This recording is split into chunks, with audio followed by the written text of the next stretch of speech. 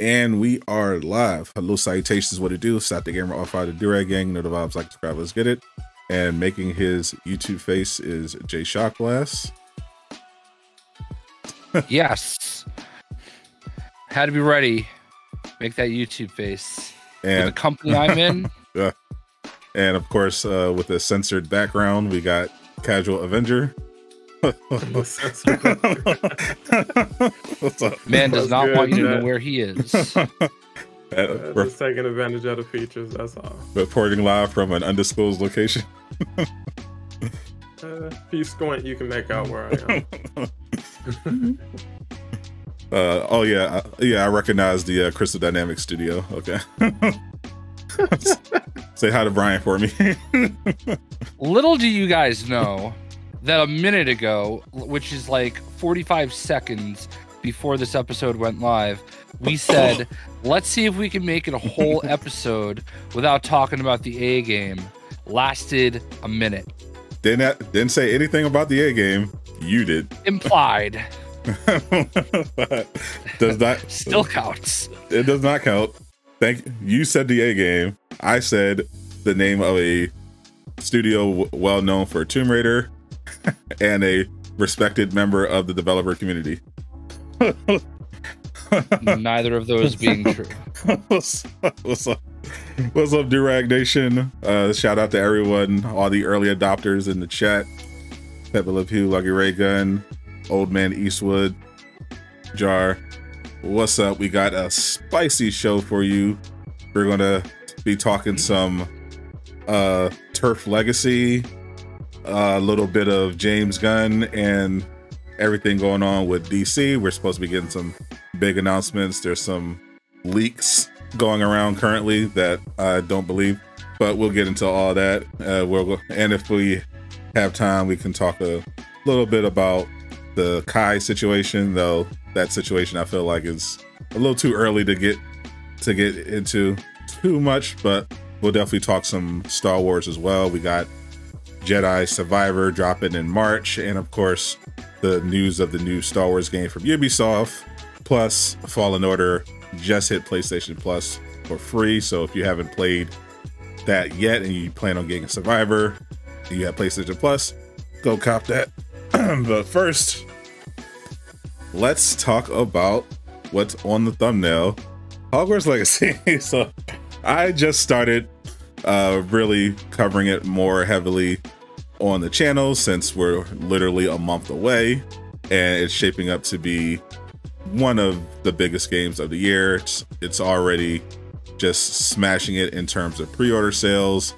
A lot of people are interested in this game, and on the other side, there are people who are, let's say, not as excited about this game. As many of you know, the JK Rowling has ruffled many of feathers over the years with her political views, and as a result, there are people who are planning to boycott Hogwarts Legacy, which, fine, people boycott games all the time, but it has since escalated from personal boycotts to, if you buy or play the game or stream it or cover it anyway, you are a hateful bigot and will be canceled. So let's talk about it. Which one of you hateful bigots will be promoting and platforming Hogwarts Legacy? We'll start with the white man on the panel, J Shockglass. Yeah, there's absolutely nothing that's going to stop me from playing this game. I'm not even a big Harry Potter fan, but the people that think that this is going to affect JK Rowling at all are insane. It's not. Like, the only thing that you can harm is her ego, maybe, but even that, she's already been paid. Like, they pay her a licensing fee. Like, maybe she'll make a little bit of residuals, but the big money has already been paid to her. She's already been paid for the licensing, and that's where her big money comes from. So you're not doing anything but tanking an entire studio full of people that put a lot of love and care into this game. And I'm going to be honest with you, like, WB Games, they've been amazing to me, and I will do, like, no, I don't get paid by them, but, like, I mean, in a way, though, they've sent me all over the country and into another country, you know what I mean? So like they've always taken care of me. So whenever they put out a game, I'm going to give it the attention that I think it deserves. I'm always going to try to play it. But like here's what I don't understand. Like, and this is why I respect and understand where people are coming from. Okay. Like, I don't support anything she has to say or anything that she believes. I believe that I've treated people the way that I want to be treated, regardless of my personal views. I believe as long as you're not hurting anybody, that you should find happiness any way you can in life. You know, we're all kind of born victims to our circumstances. No one can help that or change that. So pursue happiness. If you're not hurting anybody, what does it matter?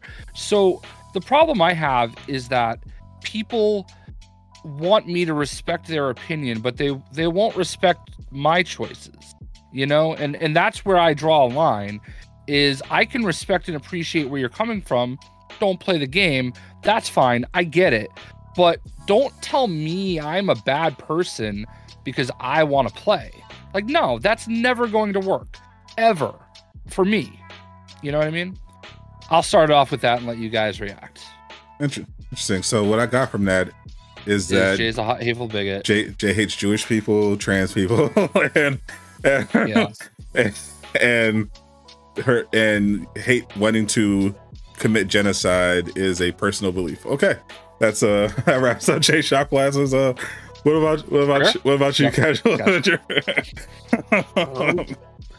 Like I said, it's obviously becoming a hot button take, I guess, with, you know, people being on opposite ends of the spectrum with that. Like, you know, we're just dealing with extremes at this point instead of just being reasonable about it. So it's like, if you don't want to support the game, you don't want to, you know, you believe you're supporting, you know, her bigotry or anything like that, it's like, that's fair. But to take it a step beyond that and bully, you know, would-be friends or colleagues and be like, hey, if you go as far as buying or supporting that game, then you obviously support all of these other things that you have never said or shown support for, and I'm cutting ties with you and stuff like that. It's like, those are unfair extremes.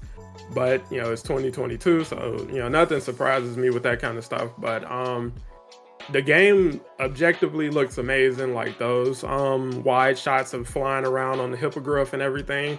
It's like the game is going to sell. Like, controversy aside, it's going to sell. And it's like, it's unfortunate that it's being bogged down with this kind of controversy because of, you know, stuff from the author, but that's just the reality of the situation. But yeah, I feel like you should do whatever you feel is right. So if you feel you're doing what's right for you by not supporting the game, yeah, by all means. And if your friends are like, hey, well, I don't support her ideals, they're not really attached to this project, I'm just supporting the team behind the game, and the game actually looks fun to play, and I'm a big Harry Potter fan, then no, you shouldn't be made to feel like a piece of shit for doing something like that. So it's like, just it's gaming, guys. Like, we play video games for fun. People have been wanting to live in that world for the longest. This is a AAA edition of being able to live in the world of Hogwarts. Let them enjoy that without, you know, kind of demonizing them for something that has nothing to do with them whatsoever. It's like, just keep it about video games. If you don't like JK Rowling, you don't support JK Rowling, continue to do so. But don't demonize and make enemies of friends because of something that doesn't actually represent any of their actual views or beliefs in anything. Mm-hmm. Now, have any of you so far faced any personal backlash for your stances on Hogwarts Legacy so far? Not really. I mean, here's the thing. We all know people. Like, there are people that we see every day that are tweeting the negative things about it. I feel like they have all been fairly respectful towards me, and I certainly extend that respect towards them. I've been unfollowed, so. Oh, really? Yeah, it is beginning. Interesting. And maybe that'll happen, and maybe I'll never notice it. I don't know. But you know, look, I ran a poll the other day, like 1,200 people responded. I talked about the next 4 major games that are coming out, which is One Piece, Odyssey, Dead Space, there's Hogwarts Legacy, and Forspoken, okay? And almost 3-1 people voted Hogwarts over all three of those combined, okay? Those are the next 4 major games that are coming in the next month. And it's very clear that this game is going to be very successful, okay? And if you are really willing to throw away friendships because people will say to you, I don't support JK Rowling, I just want to play a fun video game, I think you're the problem. Like, you are the problem.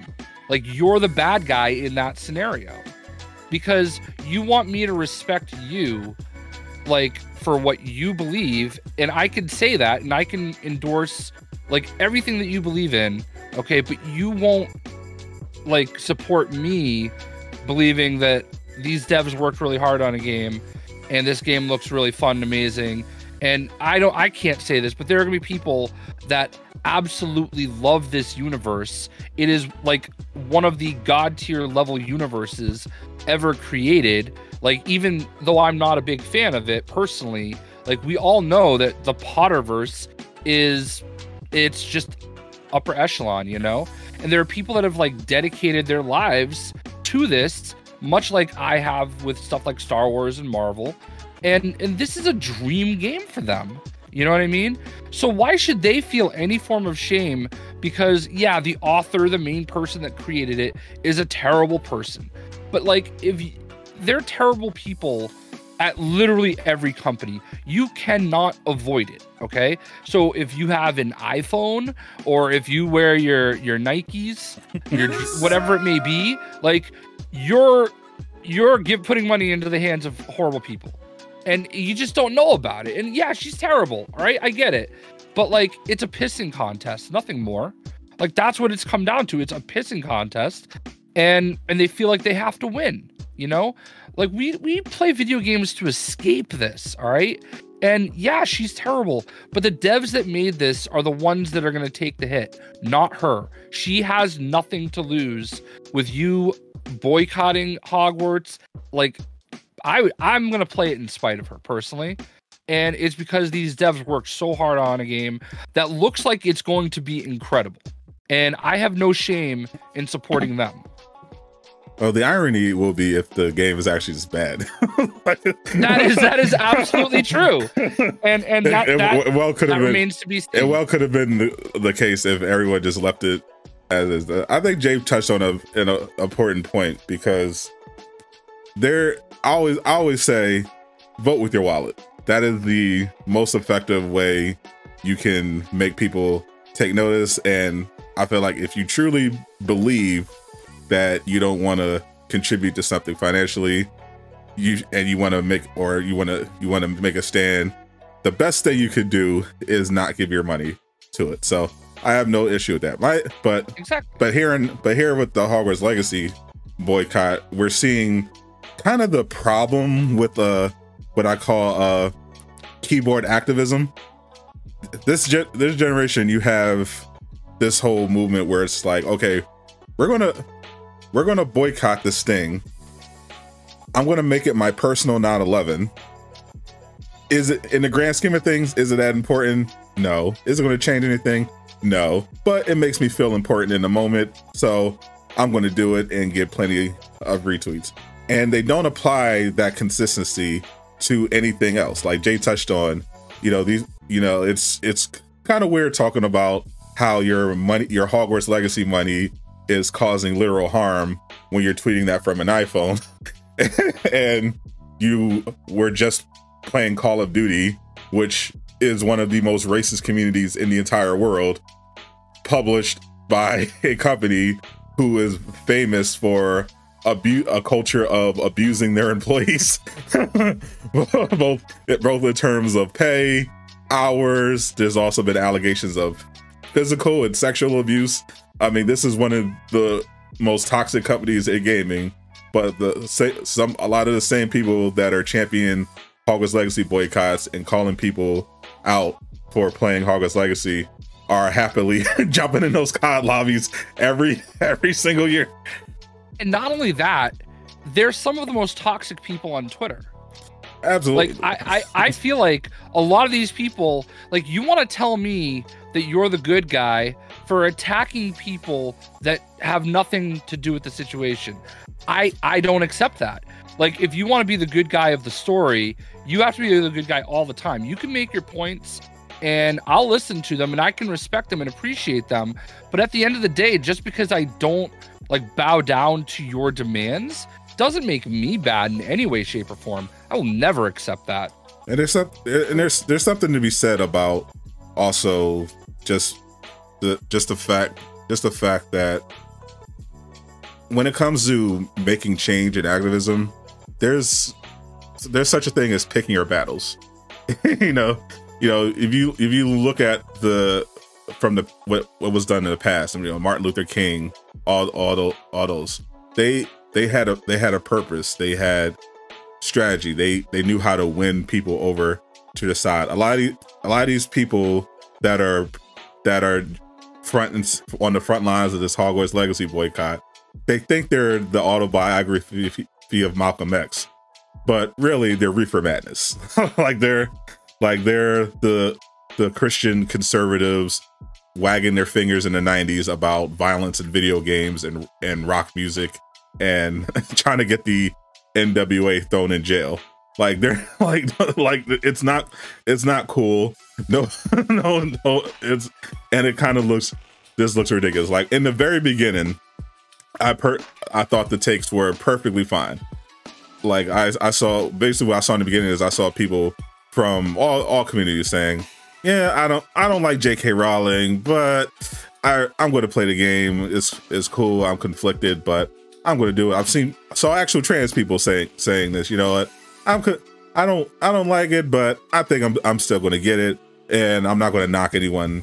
And then, predictably, because it's Twitter and it's this generation, as it became very clear that this was going to be a successful game, that escalated from, well, I'm personally not going to probably do it, but it's fine if you do, to literally, I saw someone popular tweet a heartfelt FU to everybody who buys the game and everyone. And even if you pirate the game, you're an evil person. So it's definitely gotten a bit out of hand, and this is not the way to win people over to your side. Even if you were right, assuming you were right in this boycott, you're not winning people over in the long run, because regardless of how Hogwarts Legacy sells, you're not going to change how trans people are treated in the world. There's not legislation riding on the first week sales of this game, and all so far I've seen this boycott do is create more customers where they wouldn't have been, because instead of people just buying or not buying Hogwarts Legacy on its own merits, now because of how much the rhetoric has escalated on social media, you have people that are going to buy the game even though they originally weren't going to, just out of spite. And that's the opposite of what you want to do. So I think the lesson here is, like, have your beliefs, activism is great when done right, but be more strategic going forward and try to build bridges rather than set everything on fire. Go ahead, Casual. Yeah, I was going to say that, instead of typing it out a response, I'll just say it. Tony Dak, you're canceled. But, but no, seriously, like, with any movement, and when it comes to activism of any kind, like, rule number one is you have to understand going in, everybody's not going to be on your side, and you can't start attacking the people just because they're neutral. That's just how humanity works. Like, people are going to take sides, and then there are people who don't really care either way. Plot twist, I'm one of those people. Like, I'm just not that invested in this. I understand both sides. I understand people just want a game. I understand people just want to, make people more aware of a lot of the serious issues facing people of the LGBTQ community and everything. But there, as Jay and multiple people have said on Twitter in general, who've been attacked because of their stance on I'm going to play the game. You get what I'm saying? It's like you just can't just demonize everybody because they're not firmly on your side, and that's not the way to move forward with any movement, activists. That is just not the way to go about doing that. And again, it's like that's just the way the cookie crumbles. People are going to be in the middle. People are going to do what they want to, for whatever reason they have. And it's like to shift the conversation into a direction about something that's not even really relevant to the issue. It's like that's disingenuous and that's unfair. And it's like you, as Jay said, you're making yourself the villain of your own argument, and that's counterintuitive, obviously. I think that's the part that frustrates me, is that like these people think that they're so virtuous and that like because what they believe is righteous in a lot of ways, that means they're allowed to say and act a certain kind of way. Like that's not true. Like you can be right and still the asshole, like you're not going to win anybody over. I always think about like in the early days of all the new wave of protests where people would like block traffic, and I'll tell you what, they're still doing it. Right. If I am shocked more people haven't gotten run over, because there is nothing that bothered me more than the idea of after a long day of work, I have to sit here because you're not smart enough to have a conversation and make people listen to you. Like, I just like there are just ways to do it and ways not to do it. And we all get it. Like, and if somebody's saying, I understand where you're coming from and I agree with you, I don't support anything she believes in, but I still love this franchise and I still have wanted to play this game all my life. And if that's not acceptable to you, then you're part of the problem. You're not the solution. And you deserve to lose friends over that. Like if you're willing to throw away friendship over them understanding you, but you not understanding them, you deserve it. Oof. Ounce to J Shock Blast. J Shock Blast is going to lose so many friends over the next month. I'm not, but I'm not though. I'm honestly not, because I feel like if you're my friend, you know how I treat you, and you know the conversations that we've had, and you know the way I feel. I believe in treating people the way you want to be treated, and I feel like I do that all the time. And if that's not good enough for you, if me playing a video game and you not understanding where I'm coming from, if that's not good enough for you, then I don't need your friendship. Now separate, I don't care. Separate from JK Rowling, because obviously we know why people would be against Hogwarts Legacy because JK Rowling. But I've seen now this whole thing and people saying the game itself, separate from JK Rowling, is racist and all this stuff. I saw someone say the original books were transphobic, which I missed that one. But they're saying that I've seen people saying that the plot of the game itself is racist. They're saying you own a slave and you're trying to stop a Jewish rebellion, and I'm like, what? That sounds like some serious more fantasy than the game we're gonna play. I was trying to break that down. I wanted to see if any of you guys were. I don't know how much of Potterhead you are or how familiar. Well, Jay, got his duffel bag. So did they give you any more insight? Everything that I know about Harry Potter, I learned from Lego games. Okay, so I'm here. I don't know that much about the plot of Hogwarts Legacy, other than it takes place during one of the Goblin rebellions, which I am familiar with from the Harry Potter lore. So essentially, the goblins are many of the magical creatures in Wizarding Society are oppressed to some degree or another.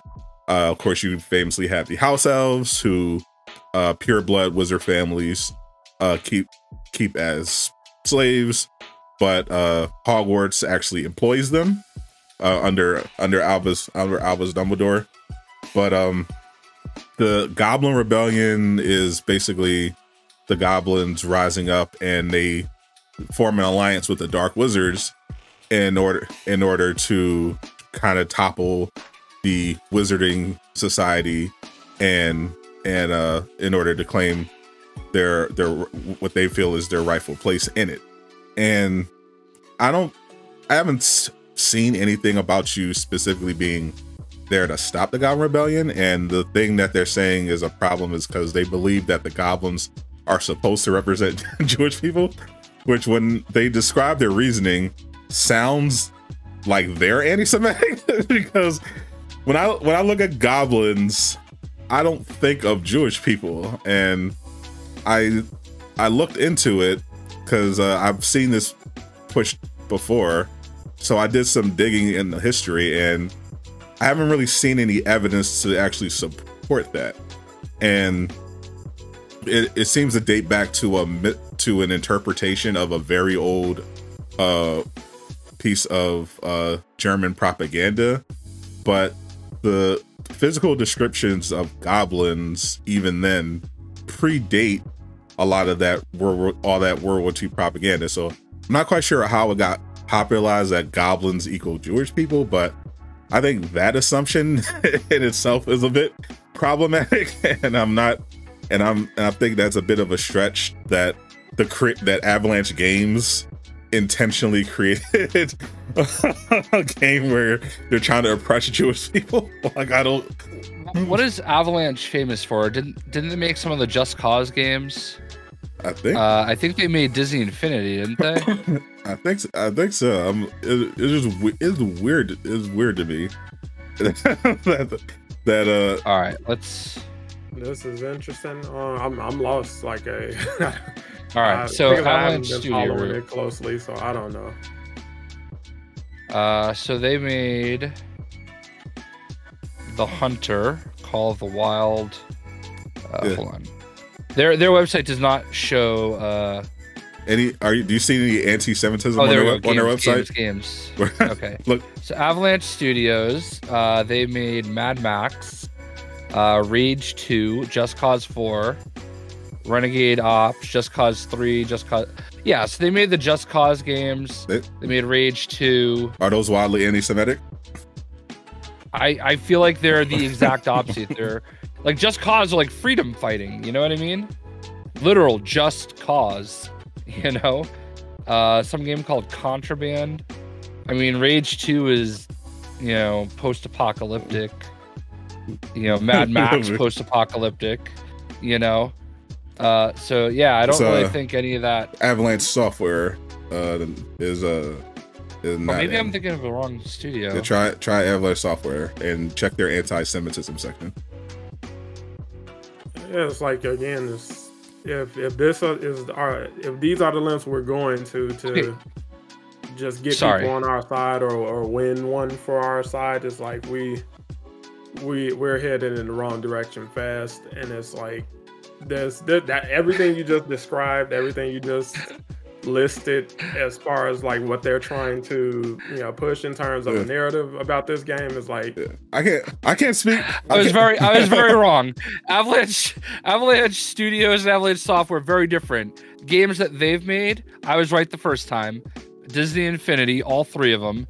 Cars 3, Cars 2, Toy Story 3, Hannah Montana, Chicken Little, Dragon Ball Z, Stasis, Rugrats, Mortal Kombat Mythology Sub-Zero, Mortal Kombat Trilogy, Ultimate Mortal Kombat 3, and a few other ones. 25 to Life, TAC 2. Sounds pretty racist to me. Yeah, needless to say, I thought, like, I was a little confused when I was looking at all the Rage and the Just Cause stuff. I'm like, wait a second. And then I was like, I swear I thought they made Disney Infinity. I mean, but Disney is historically racist, so there you have it. It wasn't Walt Disney himself Jewish? Yes, but apparently, I'm sure also there were Jewish people who helped make the Harry Potter movies as well, but apparently those are anti-Semitic. Yes, apparently the thousands of people that have helped elevate Harry Potter and the franchise to their heights are vented by the fact that one person, the person that wrote the books, is awful. Yeah. Like I just don't buy that. It's like the house elf narrative is just complete nonsense. That I can definitely speak to, because in the original series, the house elves the treatment of the house elves are very explicitly framed, because the original books and movies are framed from the perspective of Harry, even though it's written in third person. So, but we're largely going from Harry's perspective, and the treatment of house elves is consistently considered horrible and is in no way condoned. Like, the people who are pro house elf slavery are portrayed as explicitly dark wizards who are also anti-muggle. So in fact, Harry goes out of his way to make sure to free house elves along with Hermione, and and Dumbledore literally we find out that the house elves are working in the kitchens, but they're literally being paid to do it, even though they don't want the money. They're literally being paid to do it. So there's this narrative that the Harry Potter books have been pro-slavery is quite frankly crazy. I don't understand how that got out. But I also don't understand how people can't separate the fact that it's a work of fiction, it's a story. And like, yeah, we're not like glorifying it or anything, but like it's part of the story.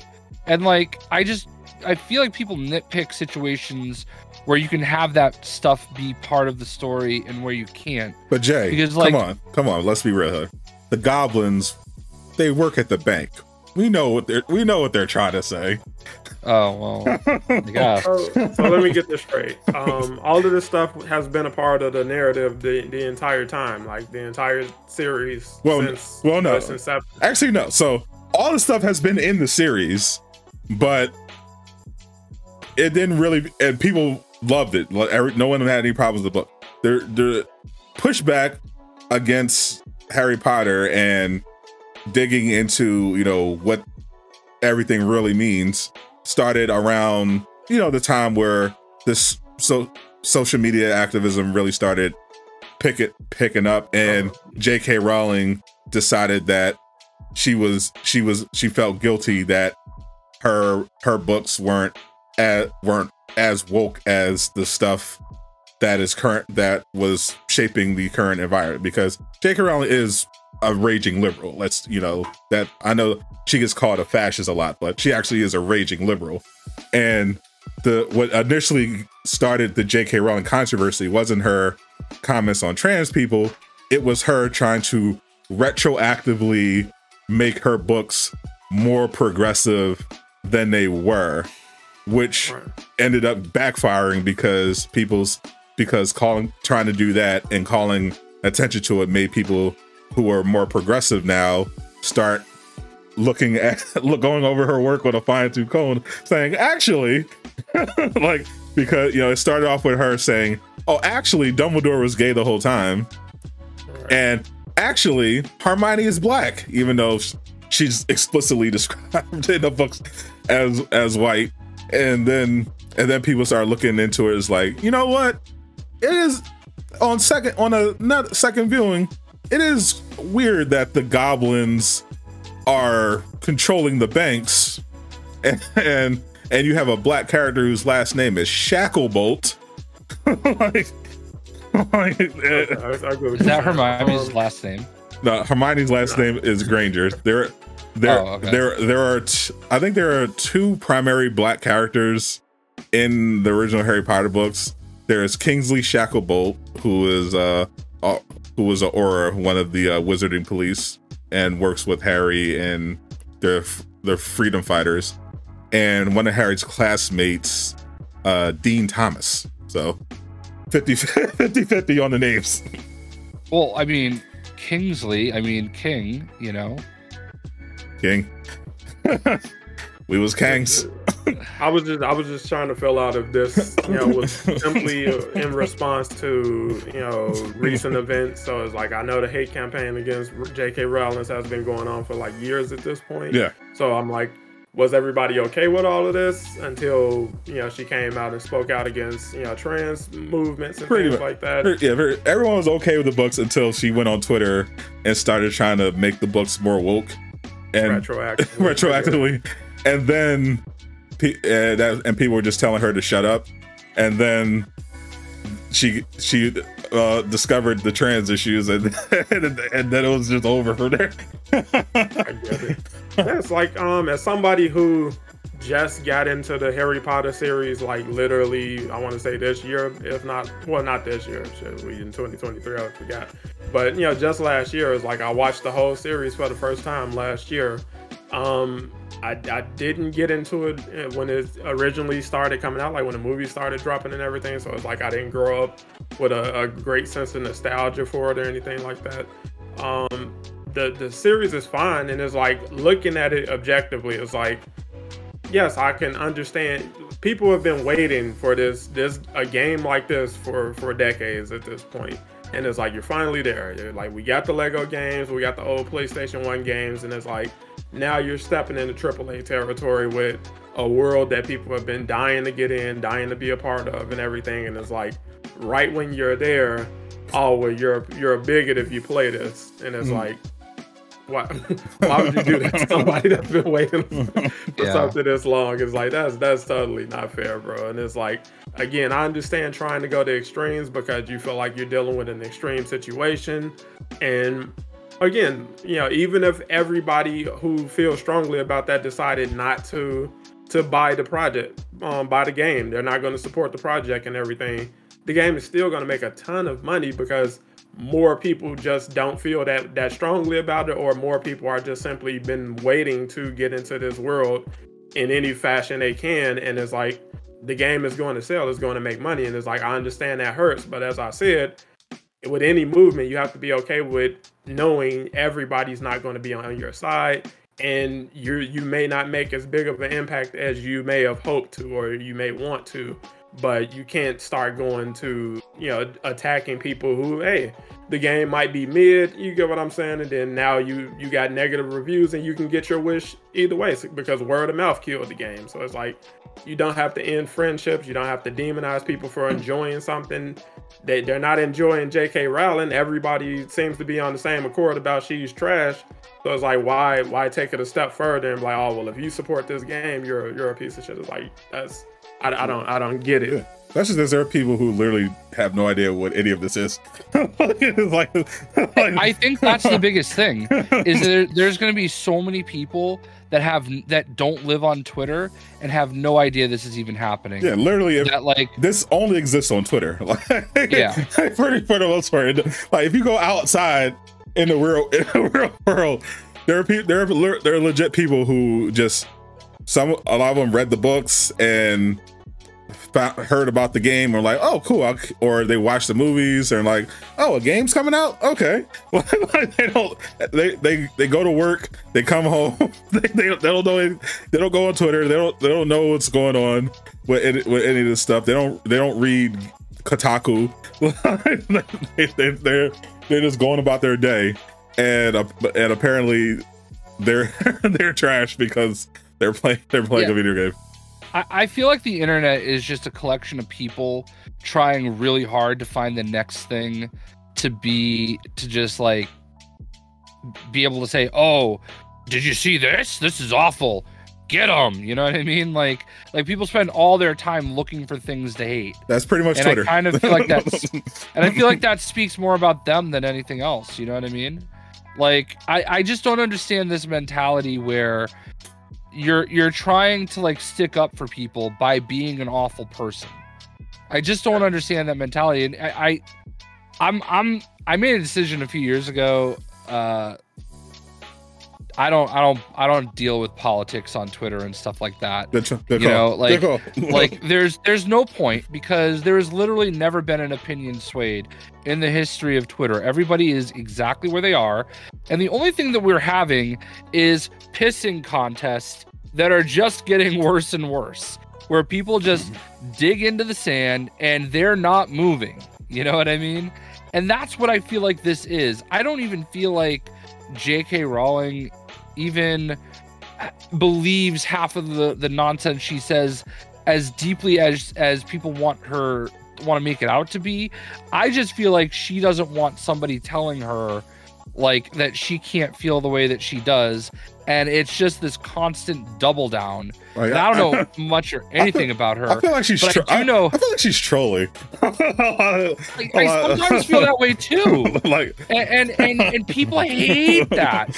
They hate it when, oh, it doesn't matter. I get paid anyway. You know, like I know people like are so mad at her for saying that, but they're mad at her because it's true. And because she said the quiet part out loud. You know what I mean? Like, yeah, that's the part they hate, and that they don't have a good alternative to that. Like, they can't dispute it, and it's a pissing contest. And JK Rowling has no incentive at this point to change, because she's gotten a bunch of new supporters out of all this.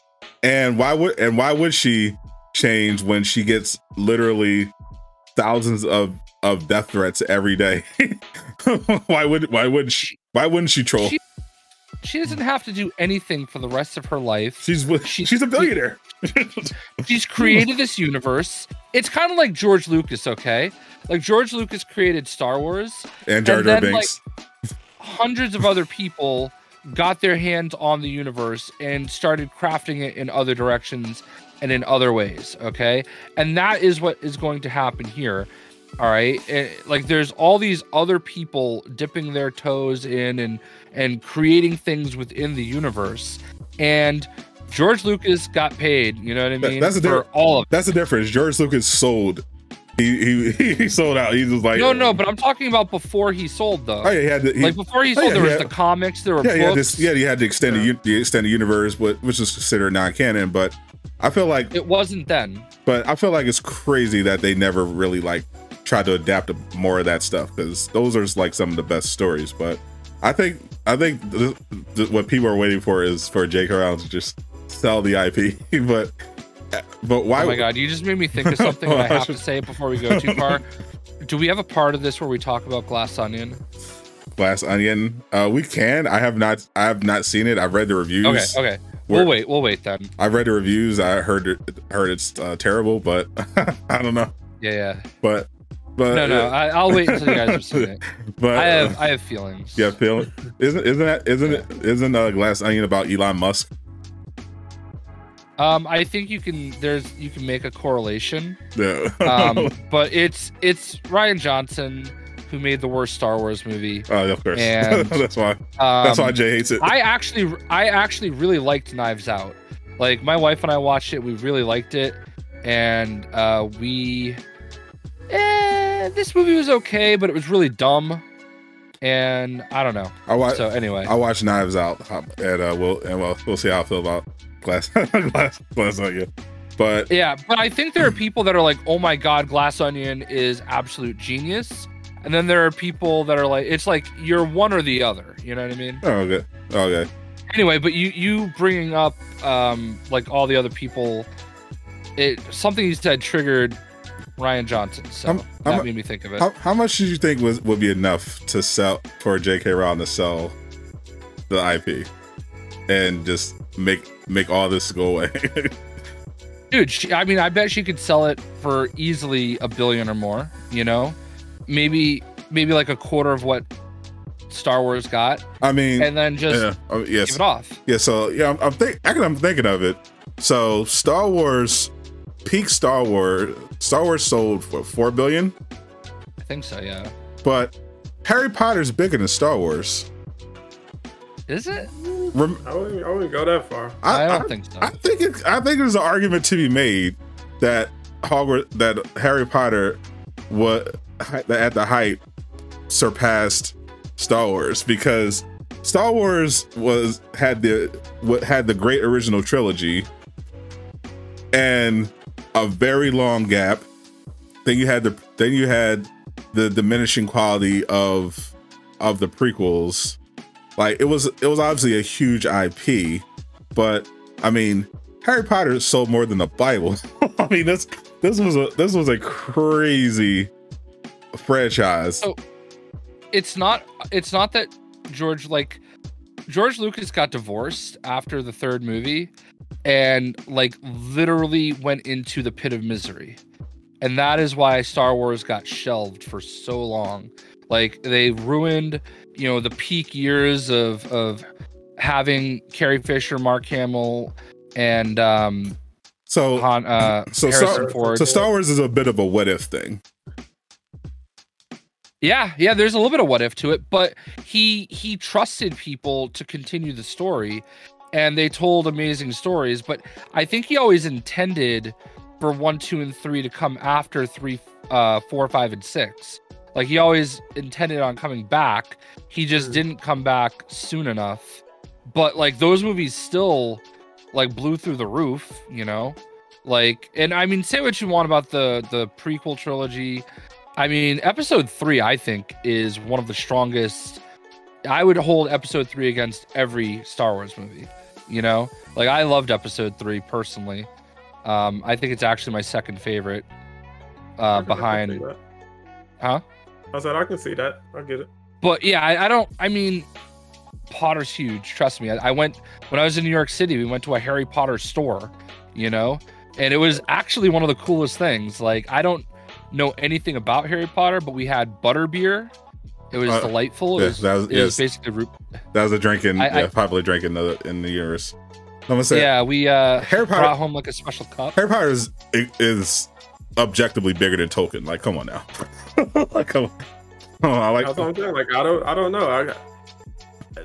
As somebody who's Lord of the Ring movies wildly on the outside is like, I don't know. The Lord of the Ring movies were good, but JK Rowling, the actual Bible has not sold more than the Harry Potter books.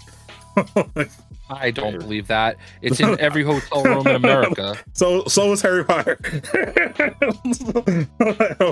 Harry Potter is definitely a continuing to grow franchise, but like Star Wars, like that is the Bible for a lot of people at this point. Yeah. And Lord of the Rings, like people fight to this day. Like you can't even really criticize those original movies, that original trilogy for Lord of the Rings, really, because everybody has objectively just not even objectively, biasly agreed that that's a perfect trilogy.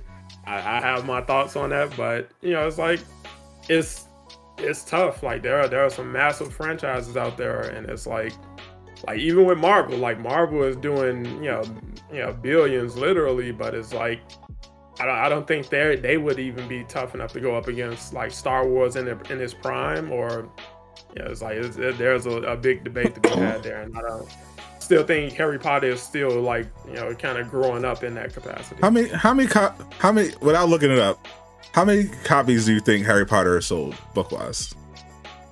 I couldn't even tell you, bro. A lot. Just ballpark. Billion. At least a billion by now. Yeah. At least a billion by now. That's actually a good guess. According to this, 500 million. See, that's what I'm saying. That's a lot of books. That's a lot of books, but we project. I think the Bible sells that many copies a year. 20 million a year. Okay, that's quite a bit. That is quite a bit. That's how. Hold on, 500 million is how much they've sold in their lifetime, or that's what they do in a year? Because that's crazy. It's no way it's a year. No, that's what I'm about to say. Like nobody, but there aren't even 500 million books sold in a not that year. crazy. That's what I'm like, what's going on with the numbers? Like, hold on. But it's a massive franchise. She's set for life. Like she can literally say what she wants until she pisses off the wrong people and gets those bank accounts frozen. Then similar to Kanye, it's like then the downfall will truly be active. But as it is right now, like pissing off former Harry Potter fans isn't a world crime. Looks like that hurting her bank account. Looks like that was 500 million in 2018. So that was just 1 year? A total. Or that's up to. That was when the numbers were up to. Yeah. Okay. 2018. So they haven't been updated since 2018, as far as I can tell. Gotcha. But 500 million up to that. It's crazy. Yeah. Yeah, I would imagine they've done a decent amount since then. But Yeah. Like I said, I like the franchise. I like the world that she created for the most part. The Fantastic Beasts, spinoff. I thought those movies were okay. I think the first one was still the best. I went to see the third one in theaters. You actually saw the third one in theaters, so yeah, I forgot about that. Holy, yeah, I was not touching that one, bro. I like the first two, so it's like I'll check it out. I was done after the first one, honestly, bro. I was like, this shouldn't have been made in the first place. Like, I actually had the original Fantastic Beasts and Where to Find Them book, and I was like, oh, this is a fun little read. Literally little. It was like the book was like this tall. Right. and when I found out they were making a trilogy out of it, I was like, what? How? Yeah, they're doing more than a trilogy, because the last movie is just like the setup for another movie, so it's like that definitely isn't the end. Because that's I have a concussion. Yeah, but I really liked Fantastic Beasts. Oh my god! I was about to say I liked the movie. Fantastic Beasts. I didn't watch the books. Yeah, I haven't touched the books. I thought the first movie was solid. It's not perfect. I wouldn't argue it's a perfect movie by any means. I thought the first one was solid. The second one, the second one we kind of meandered a little bit, and then in the third one, because one of my main problems with it is that it's not a Fantastic Beasts. That's not what it is. Like, this is why I thought it was ridiculous to make a Fantastic Beasts trilogy, because there's not enough material.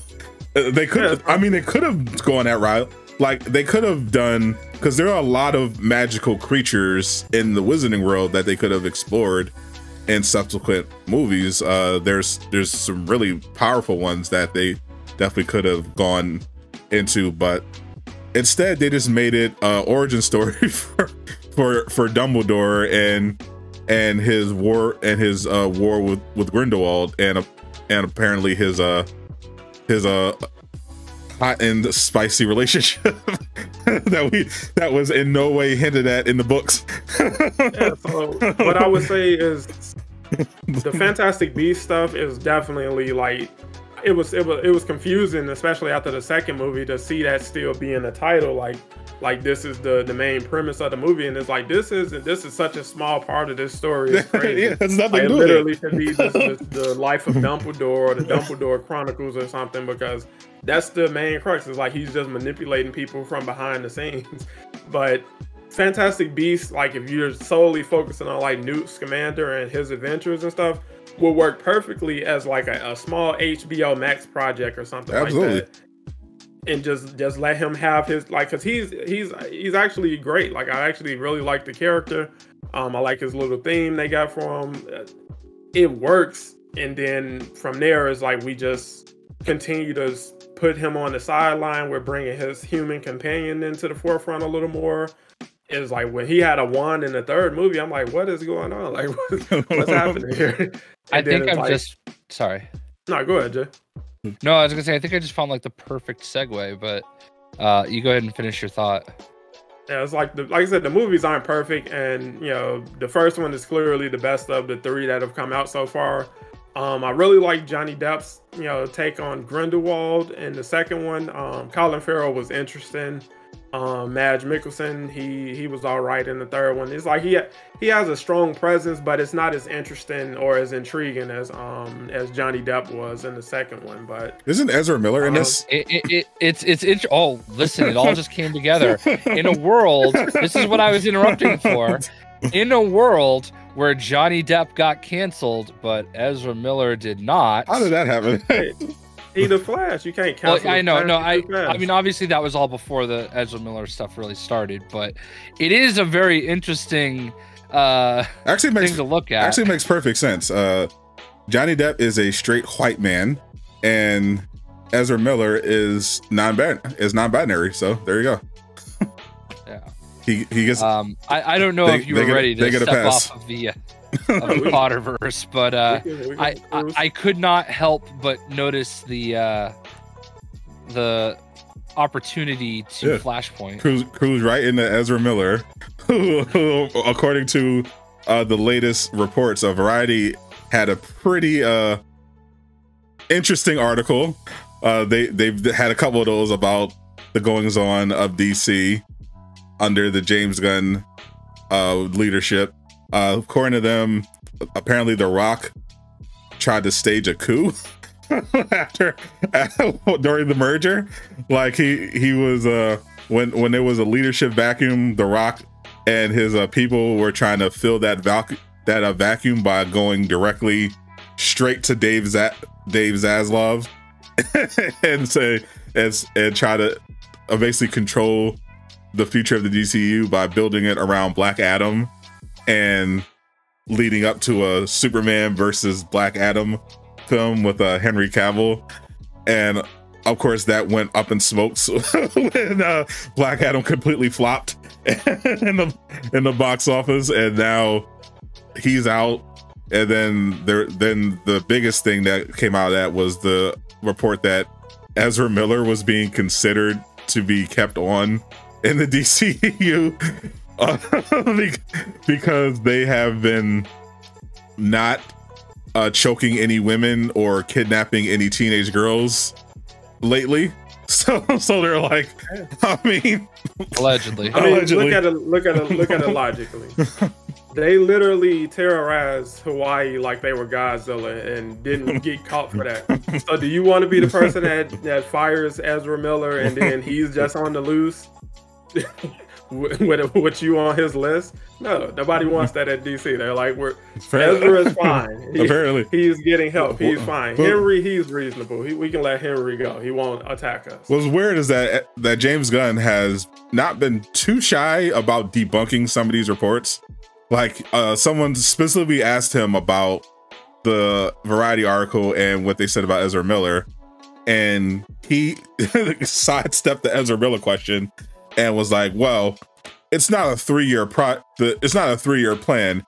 It's going to be 8 to 10 years, but we're only going to tell it But I don't even think the article even said that. Really, they just said that Wonder Woman wasn't going to be in their 3-year plan, and if you're only going to reveal the first 3 years of the plan anyway, then you're not really disputing the article. They're basically saying that's what you're going to do. So this looks weird. Like we could potentially be saying James Gunn's vision is Ezra Miller, no Henry Cavill, no Wonder Woman the first 3 years. Here's what I think. Okay, I think he's not addressing the Ezra Miller situation because he can't tank that movie before it's out. He needs to keep any level of positivity around it as he can. They're already because they've made it. I know you think that, but again, I think it's Twitter, and I don't think most people even remotely understand anything that Ezra Miller has or hasn't done. I think that is still under the radar. It's on, obviously not in Hawaii. Say that to us. All right, but Hawaii is inarguably the smallest state, and nobody cares about them anyway. Nobody remembers they're there. It's a very popular vacation spot, sir. I lived there for 3 years, so trust me. Okay. Hawaii didn't deserve the Godzilla experience, Jay. But I mean, at the end of the day, they've decided that this movie is going to happen. It's going to come out. And then I think they just need to keep it try to ignore the noise, let it get out, and then deal with everything then. That's the only thing I can hope for, because it does not make sense. I've said it for weeks now. If you're gonna reboot, just do it completely. Fresh enema, flush it all out, and just start over fresh. But apparently they're not. It's not even going to be a full reboot. Well, as I said to Caboose, I don't understand how you can keep inarguably, the worst of the 7, and they didn't, and that counts whichever you believe is the best CGI Green Lantern. Okay, remember that Unite the 7, and we only got to 6. Indeed. So I think potentially from what I heard, we could see Ezra Miller, Zachary Levi, John Cena, and James Gunn's wife sticking around, and everyone else is just maybe Jason Momoa recast, and Ben Affleck moved to director role. Yeah, I don't know what's gonna happen, man. I feel like people. This is a stereotype. Like, this is just like all the people that are demanding a Spider-Man 2 trailer and a Spider-Man 2 release date, and like everybody feels like they're entitled to every internal development as it happens in real time. And I think everybody just needs to kind of take a step. I think it's a bit different from the Insomniac situation. Like the Insomniac situation, most people are just chilling. They're just excited to learn more because Insomniac doesn't miss.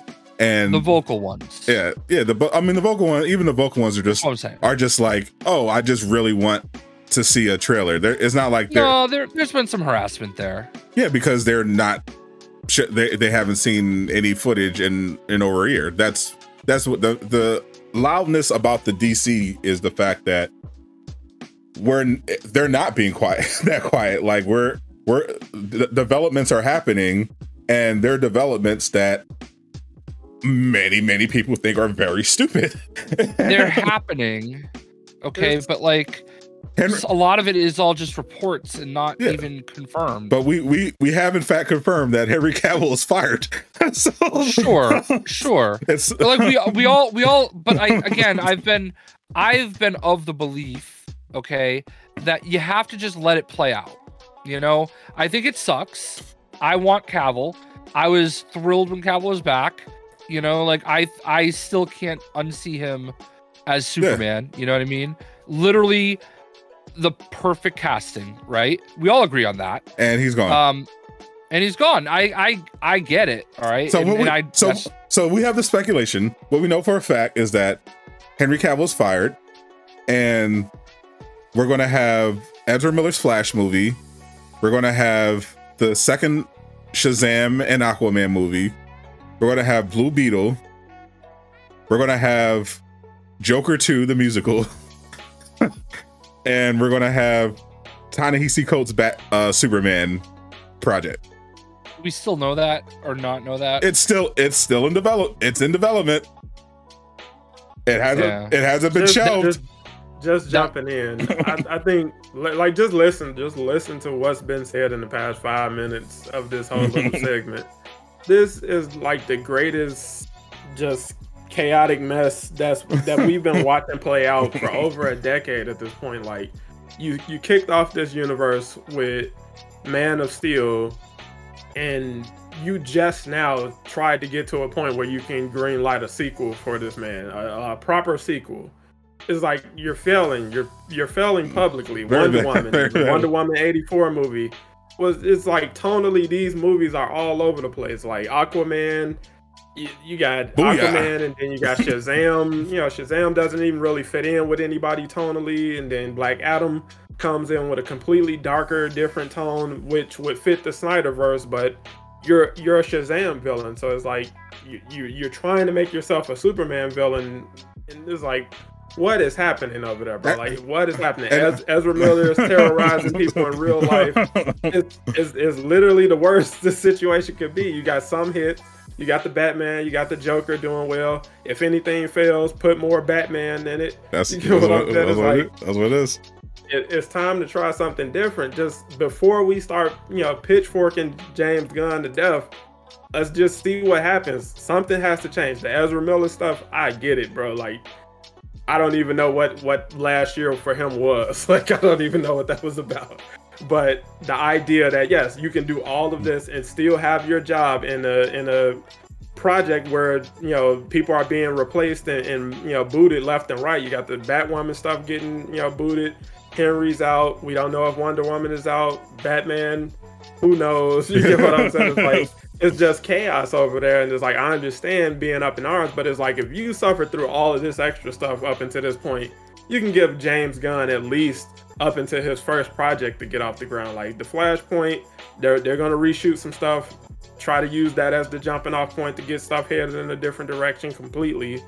And then it's like, but we're just trying to kill him before we even get off the ground because we didn't get what we want. You haven't been getting what you wanted for over a decade. Like none of this is what anybody wants outside of the extreme Snyder fans. I have to address a comment in chat that I just saw and I can't unsee. And it's Eastwood saying that he could get behind a J enema. And I feel like that has to all live in your brains too. Oh, because I don't know anybody that would want to be behind that, to be fair. So yeah. Anyway, I had to address that. Thank you for I don't know if that's what he intended, but I have a feeling that he did. Thank you for sharing. Yes, you're welcome. Anyway, DC chaos.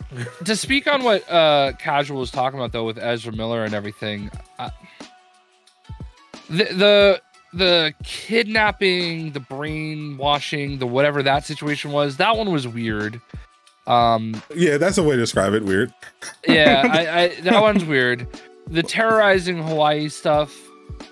I mean, we talk about like caring about mental health and stuff like that. It really, like, what if it was just a really bad mental breakdown that played out very publicly that we would have never known about it, except for it was Ezra Miller. Like, you know what I mean? Jay, what if you just described Kanye West?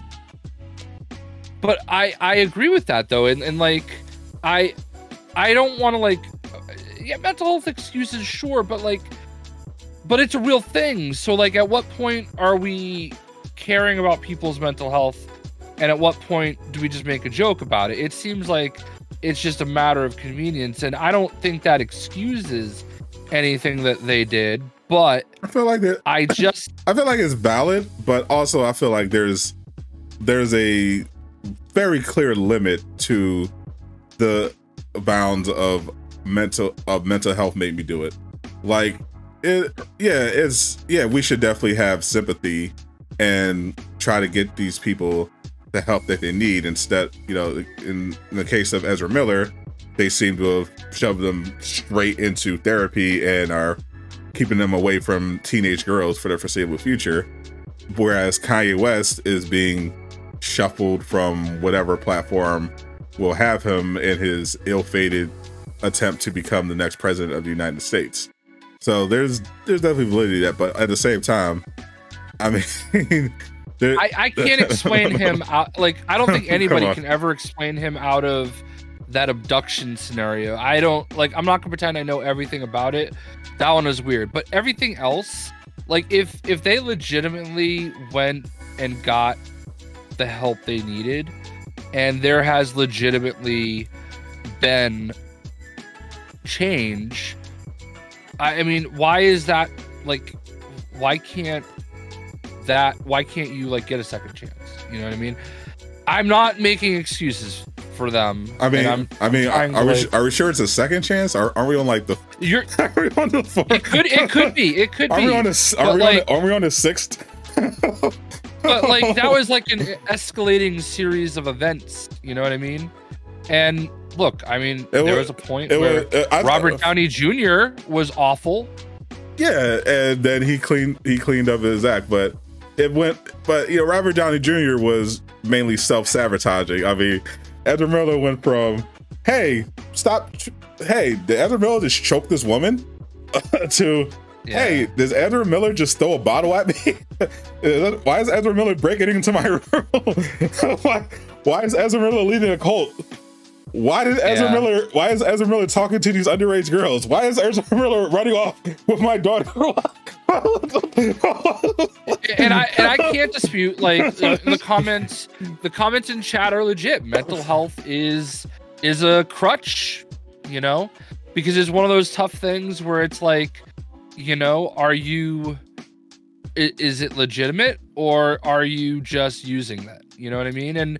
And how do you like, I don't know, like, how do you be sensitive to the reality of the situation, and how do you know You know what I mean? I don't know. It's a tough thing. I ultimately believe, not just because of the stuff that he's done, but because I thought he was terrible as the Flash, that I really feel like starting fresh across the board is the way to go. And I don't think they're going to talk about it until they've had the opportunity to just pump out this movie, get it done and over with. Like, I just think they need to get all their commitments completed, and then we're going to start seeing what's really going to happen. And I wouldn't believe anything until then. Yeah.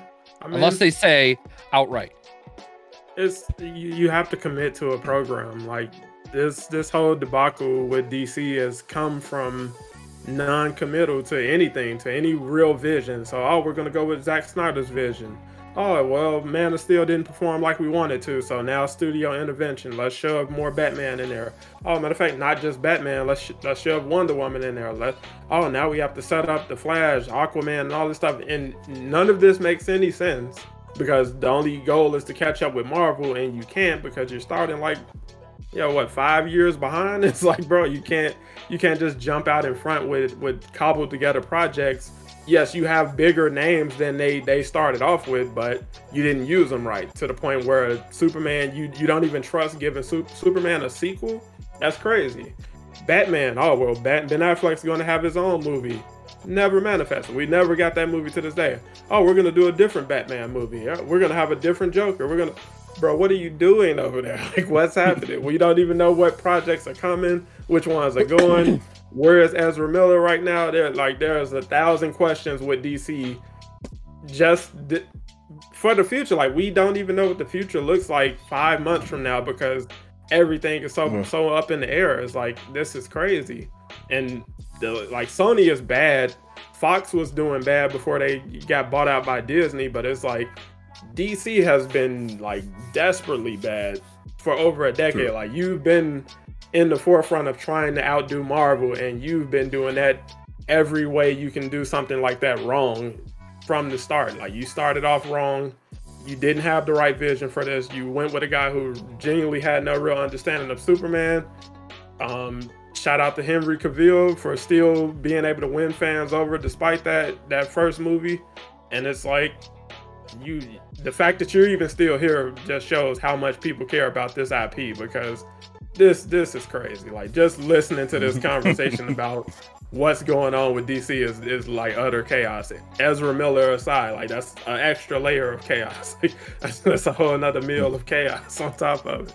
It's like, dude, this is absolutely crazy. This is really going to, because at the end of the day, it's really going to hit. We're going to get some more clarity once James Gunn finally comes out with his grand plan that he's supposed to be revealing this month. But at the end of the day, that's definitely going to be a source of heavy scrutiny. But really, it's just going to come down to that first Superman movie. He's also working on an unannounced show.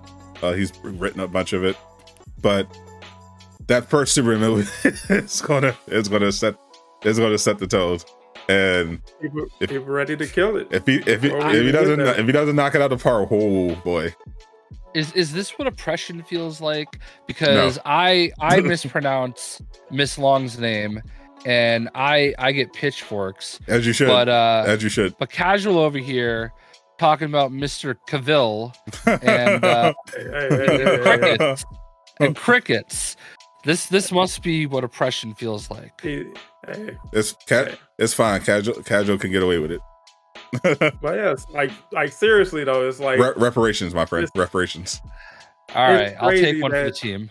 That WB is going through they just got bought out. You're overhauling all of these projects. You're trying to manage the Ezra Miller situation, and you got the JK Rowling situation going on. It's like, that is a madhouse. They were going bankrupt for a reason. Yeah, lots of bad decisions got them there. Ray Fisher is still making noise against them. James Gunn, those hostile takeover. Man, there's a lot. There's a lot of stuff to boycott. I mean, if you not only do you have to boycott Hogwarts Legacy, you also have to boycott all of WB's projects and companies, because they are continuing to give JK Rowling money. The Rock, he thought they were weak enough for a takeover. It's like, bro, what is happening over there? He overestimated his box office power because that was a dud. That was James coming through. Thank you with the $20 super chat. That's not cheap at all. Do you think since DC has the legendary class of heroes and villains, they should be the adult superhero flicks, the Watchmen / Sin City, Dark Knight, Man of Steel vibes? Ooh, that is the interesting distinction, because DC and Marvel obviously played out very different, but DC, both the comic wise, they both have their dark storylines, they have their bright storylines. It's really when it came to the cinematic universe where that distinction happened, because I remember growing up watching both Marvel and DC projects. You know, you had the famous Batman the Animated Series, X-Men and the Spider-Man series, and then you had a lot of the straight to DVD Marvel DC projects. They were very similar, and then when the MCU was formed, that's when we kind of got this signature Marvel identity where everything was going to be pretty light, you know, very, very bright, lot of witty banter. Whereas with DC, because everything was basically a Batman movie, it was basically this reputation apart from the George Clooney. Everything was very dark and brooding and serious, and that prompted Zack Snyder to be chosen to take over the DCEU and put that sort of postmodern, deconstructed, dark, gritty feel to the DC universe, even though Superman historically is very hopeful, bright, colorful character. So that is interesting. Is it better served for DC to go that route, or should James Gunn just James Gunn it up? I think it needs to be accessible. Go ahead. I was about to say, like, they literally just tried that for the past decade. Like, they were the dark version or the serious superhero movies, and they were terrible. It's like, let that go. Like a DC dark or something like that. You can do that, but you have to make that a separate universe. So, like, characters like Constantine and Zatanna. Yeah, they can definitely work as their own thing, but it's like you have to establish that. You can bring back the Watchmen and all of that stuff if you want to, or do a reboot of that or something. But it's like there's a venue for that. You cannot make both. They can't coexist alongside or in the same universe directly with like bright and hopeful Superman. Actually, Superman and Batman, like they didn't tonally set that up properly at all. I actually would kind of like to see a crossover, because I didn't finish the run, but I know for DC Rebirth they did a crossover with having Dr. Manhattan come over into the DC universe and cause some ruckus. And they could actually do that in the DCU if they wanted to go that route. So there's a lot of possibilities. I agree with Casual. There shouldn't just be a. I feel like if they're going to try the Marvel route, there is something to be said about tonal consistency. But as Marvel has shown with some of their better projects, they don't all have to be, the same note. Werewolf by Night is very different from She-Hulk, and not just in quality, and tone. And tone as well, and aesthetic. So I think, yeah, I would absolutely love a bright Superman alongside Justice League Dark with a Constantine and stuff like that. I think that would make sense. What about you, Jay? I really feel like the number one thing they need to do is keep everything connected. Like, I think that works really well for Marvel, and knowing that everybody is in the same universe, you don't have to see them all the time, but just to know that they're all there, I think that's first and foremost what they should be doing. I do think that something dark and something bright can exist in that same universe. So I think they just need to be accessible. Like, I don't think it's a good thing necessarily to be trying to target, like, everybody always talks about, even with Marvel, like, oh, I want this to be rated R. But I don't think that makes sense in every case, you know? Sure. Like sure, there should be some, you know, a little bit of, like, Deadpool, you know, you want to see some blood, you want to see a little bit of gore, you know, you're gonna have some language and stuff like that, but it doesn't have to go hard R, you know what I mean? Like there's definitely a path to a PG-13 Deadpool that like straddles the line, you know what I mean? Sure. And the same thing happens with DC. I think you just address it by character and try to make sure, because, like, at the end of the day, like, it is sort of about the kids too, and you're going to want to make sure you get as many eyes on as possible. So, like, going hard R for everything or going dark for everything isn't always going to click. So you don't think they should have Superman snap someone's neck in the group? No, in no capacity. Superman should literally never kill anybody ever. Like, period. Just kill Darkseid. Kill Darkseid. I don't even think he would kill Darkseid though. Like, he poses too great of a threat. You don't let him come back for that.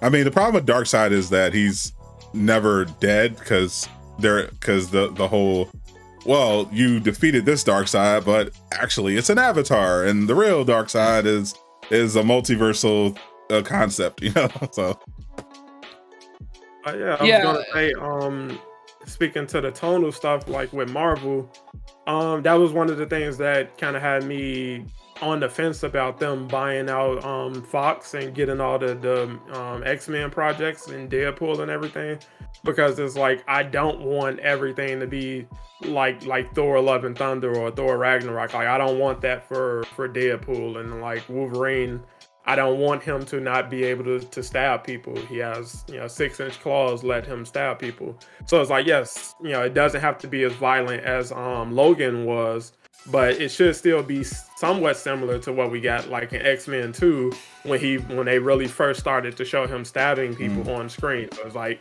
there's not blood, it's not gory, but he just put nails into somebody and you can see the hole imprints in the refrigerator. It's like, that was cool to see. That was good enough. And with DC, Superman should always be bright and hopeful. You can still have, serious storylines with him. I don't know why people feel like you can't. Like, he has to be like one or the other. So he's either a Boy Scout or he's just the evil Superman. It's like, he has plenty of range in between that you can explore. You just have to do it properly. And Batman is like, bro, we are literally using him as a crutch in this franchise at this point. Like, yes, Batman is going to sell, but it's like, we're just taking it to the max with him in comics, movies, games. Like, you literally just got Gotham Knights, and the biggest story is it's not in 60 frames per second, and where's Batman? It's like, bro, relax on the Batman. Like, he can stand on his own, he can do his thing and everything, he can be a part of things. Like, he's great by himself or a part of an ensemble, but at the same time, it's like, you got Green Lantern, bro. You got other superheroes like the Flash who should have had projects out of the door by now, but you couldn't because you don't trust any vision. The second you get criticism or it doesn't perform financially, we abort and change direction. Oh, now more Wonder Woman. Well, Wonder Woman movie did good, let's do that again. Oh, it didn't do good again. All right, Patty Jenkins, you're out. You get what I'm saying? It's like, what are we doing over here, bro? To be fair, 1984 was a catastrophe. What? Yeah.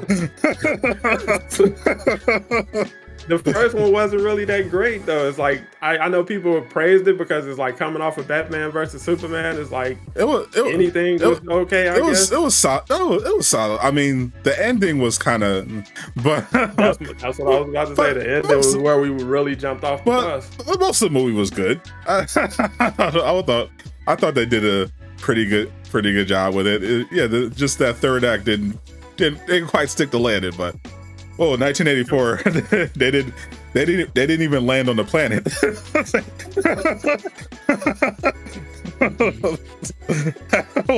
that one holy that was a problem on multiple levels. and that's what I'm saying. Like, I know people think you have to be entrenched on one side, so you're like either all about DC or you're all about Marvel. But genuine fans want both to thrive. Like, we want a really good Justice League movie. Like, when we heard that was coming, and what we got is like, oh man, like, how did you mess up something? Like, a Batman versus Superman movie should have been massive, bro. Like, that should have been one of the biggest grossing movies of all time. But because you rushed it and you didn't know what the hell you wanted to do with this stuff, it's like, how do you mess that up? But it's like, yes, we wanted to see a Batman and Superman movie since the 90s. Yeah, they could have, and the animated movie of that was fantastic. The problem is that they could have actually set that up properly. They should have did a Man of Steel with a brighter tone, and then you have a solo Batman movie with Batfleck. And it's very dark, gritty as you expect, and it is his more brutal take on Batman. And then you have that set up this collision course for Batman v Superman, like in the comics, where essentially because Superman is trying to be on the side of the government and be, good Boy Scout, he's told to go over and squash this uprising in Gotham, where the city has just gotten completely out of control, and he's supposed to deal with Batman, and Batman is ready for him. He wanted all the smoke. I thought that was a fantastic animated film. I thought it was a great storyline in the comic, and I think that was horribly executed because of the studio, which is the concern with always concern with DC, because that concerns about Snyder's side. It was the studio, I think, that ultimately derailed the Snyderverse more so, because they were in such a hurry to compete with Marvel that they didn't really give him time to cook. Like, it should have been multiple solo projects. It should have organically led up to all this stuff, but they just wanted everything. Like, instead of Batman v Superman, it was Batman v Superman v Lex Luthor v Doomsday. Also, here's Wonder Woman, Cyborg, Flash. It's time for Justice League. Like what is this? Listen, as long as James Gunn can do a Lantern War movie, I'm in. The fact that I haven't seen this guy in the DC Universe, Mr. Atrocitus and the Red Lanterns, he's holding an Incineroar card in case you need to know the whole story, because Slipshock TV absolutely loves Incineroar, and because if you know anything about Atrocitus, he has his cat Dexstar. So nerd. Anyway, I had to explain all that. Nerd. Speaking of nerd, no, like, what's up, Fate Walker? Like, I would so much love to see a Lantern War movie. Like, that's all James Gunn has to do for me. And hell, he's done Guardians of the Galaxy. If anybody can do some space stuff, Tim. They should. Yeah, just let him do Green Lantern at this point. John Stewart. I agree. I actually, for Green Lantern, I don't think it should be. First of all, for Green Lantern, they should do a show, and it should focus on all of them, because there's so many of them. Why pick one? And give them all their opportunity. It should be a squad. Sure. It shouldn't just be one of them. And then if you want to branch out and include one of them going in and out of the Justice League, that's fine. John Stewart. Yeah. The second best Green Lantern. The best Green Lantern. Yep. Who would you cast as John Stewart in the DC? Denzel's kid. So, John David Washington. Yeah. Who you got, Sadat? Ooh. Who do I want as John? Who I want as Jon Stewart? You know what? I'm a bit of a shill because I love this when it came out, but I think John Diggle deserves his flowers.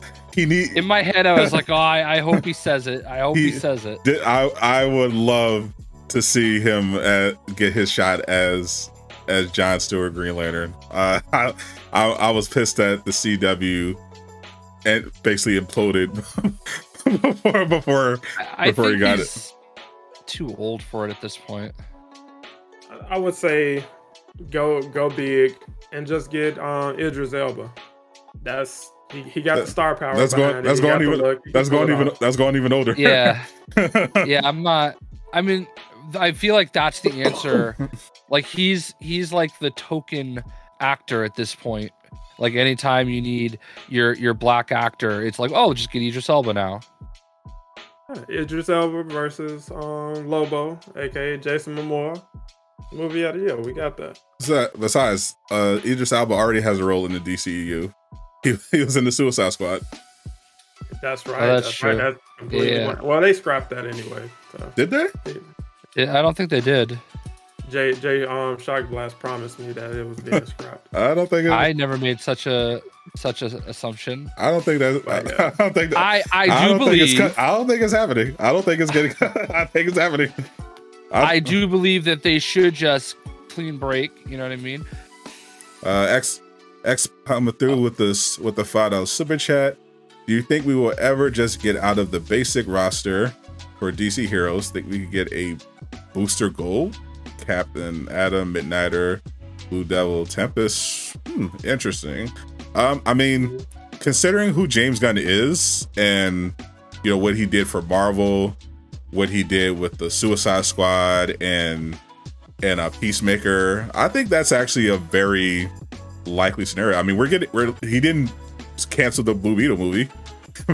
Blue Beetle is exactly a lister, so I think we can definitely see more obscure characters in James Gunn's universe, because he knows from personal experience that in both Marvel and DC that you can take characters that aren't as well known and bring them to a more general audience if you execute them well.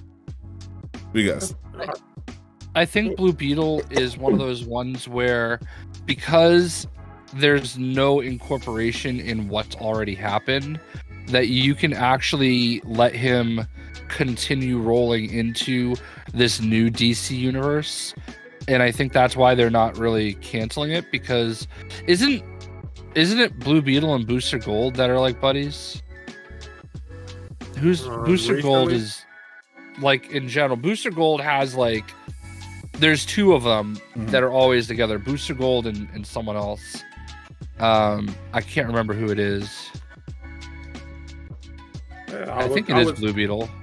I would say, we just got the Eternals on the big screen. I mean, so it's like, not the best example. I'm just saying, like,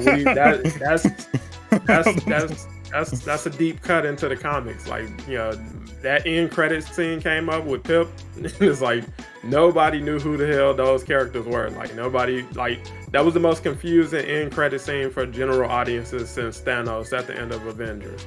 Like, people were perplexed. Like, what is going on? Who are these people? What is this? But it's like Marvel was digging deeper into their comic bag, pulling up more obscure characters and bringing them to the main screen after the success of the Guardians of the Galaxy. And I would think that would be the vision that James Gunn sold DC management on overall, like as far as a 10-year vision. Like, we can start pulling up a lot more obscure characters. We got HBO Max in our back pocket for smaller shows. Yep. This can be a whole thing if we do it right. And it's like, I would have to believe stuff like that would be on the table pending success of these first few projects. I don't love a lot of the people suggesting characters for Jon Stewart. See, to me, Jon Stewart is very stoic. You don't like John Boyega? I don't see that. Like maybe you can see some of them visually, but like I feel like Jon Stewart is very stoic. He's very serious. Very true. You need to have like a certain personality, and that's where Idris Elba, I think, would be good. I just think he's a little too old at this point. And I think I just think you need somebody that you feel like is a Marine. You know what I mean?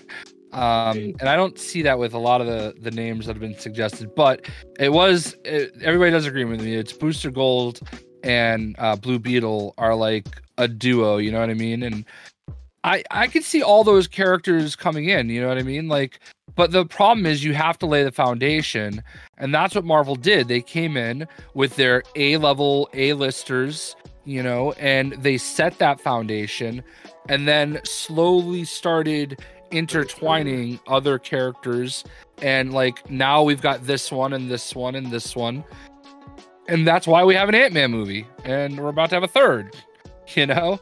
And I think Blue Beetle's a good example though, of where they could have been going with that old DC universe, but I think it's still salvageable to put it into the new one. Like, imagine that we live in a world where Superman couldn't get a sequel, but Ant-Man has a full trilogy. Ant-Man. And not even the Ant-Man, okay? Not even the actual Hank Pym no. Ant-Man. Scott Lang. All right? Like the Scott Lang Ant-Man. We saw a Dream World Spider-Man team-up movie before Superman got a sequel in the DC Universe. That is insane, bro. Like, they literally brought Tobey Maguire. Gotta retire. Agatha Harkness is getting her own show before Superman gets a sequel. That's what I'm saying. Like, we got Agatha Harkness shows coming out. Like, DC, if you play your cards right, bro, you can look at the world in DC beyond Batman. Like, there's a whole world out there beyond Batman who is like, the fact that like he's even as hype as he is at this point, like this dude went from a regular dude with a couple of gadgets and some detective work to just, there are people who genuinely believe he can beat Superman in any capacity. It's like that's insane, bro. Like, I mean, to be fair, there are people that think Goku can beat Superman. So I mean, Goku at least. I mean, there's an argument to be had. There's definitely an argument. I mean, let's not pretend like Goku isn't, you know, obscenely strong. Like, like in that universe, though, can we pretend that universe is maybe just weak and he's just stronger than weak? I don't think snapping your fingers and making multiple universes disappear is weak, but I mean, sure, if you want to go that far. Weak universe, you know, like I'm just saying.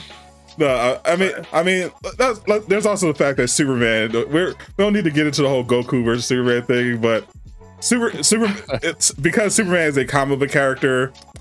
It's harder to have that straight debate because of the inherent consistency in manga compared to comics. Like, Goku has basically had one writer for most of his entire existence, and he's grown very specifically from kid to adult. We've seen all the progression. He's pretty much is what it is. There's a new, finally, after all, you know, over 30 years, there's a new writer doing the Dragon Ball manga, but he's also doing it based on the original writer's storyboarding. So compare that to Superman, who has literally dozens and dozens of different writers, and his power level fluctuates wildly depending on who's writing him. I mean, there are versions of Superman that Goku can beat with a finger flick. And that's fair. There's a version of Joker apparently that's pregnant. Yes, that is indeed true. So comics are weird. Comics are crazy, bro. Comics are weird. I don't even think any of us want to step in that right now. So no, I didn't. I saw the story. I was like, I'm not touching it. Yeah, I'm out. I'm out of comics. I'm done. No. Going back to the original point, is like I would love to see just the Green Lantern Corps explored, you know, beyond any one of them. So it's like we got Hal Jordan in a small capacity in a bad movie, but it's like, don't shy away from doing that again. Now that I wouldn't argue that, brother. Like, It was don't okay. argue that. But It was it's okay. like, you got Jon Stewart, you got Guy Gardner, who's like, he's arguably my favorite, Green Lantern. Like, I love that dude. He's a douchebag. Yeah, but it's like, that's his gimmick, that's his personality trait. Like, I like the characters who's going to be the first person swinging when stuff goes down, win or lose, just the way that he's written, from back in the day. Like, well, Wolverine, first person popping his claws, running up, he's not winning all the time, but he's a Wolverine's not a douchebag though. he can be at times. He's an asshole. He's not a douchebag, I would say. Yeah. There's a difference. That's what I'm saying. Like, there's a subtle difference. Is a douchebag. He's been punched by multiple people for multiple reasons. Like I said, at his core, being a just scrappy by nature type of person is like, that's what I kind of gravitated to. But Kyle Rayner is like, you have so much in just that universe, and that from that little group of characters you can explore that you haven't on the big screen, and it's like, you're at a point now where people would really be receptive to that if you gave it a chance. And I really hope they recognize and see the potential in that. And that's why I completely agree. And that's why I think Green Lantern would benefit more from having like a show, like something that could explore fully all of the Lanterns, and not just have Hal Jordan be the main Green Lantern because he's the greatest Green Lantern. The worst Green Lantern, yeah. But I agree. I agree. They should definitely do a show, and not just one around the greatest Green Lantern, Jon Stewart, but exploring the whole core would be pretty cool. Especially since there's a lot of skepticism around DC. I feel like that project would bring a lot of people around.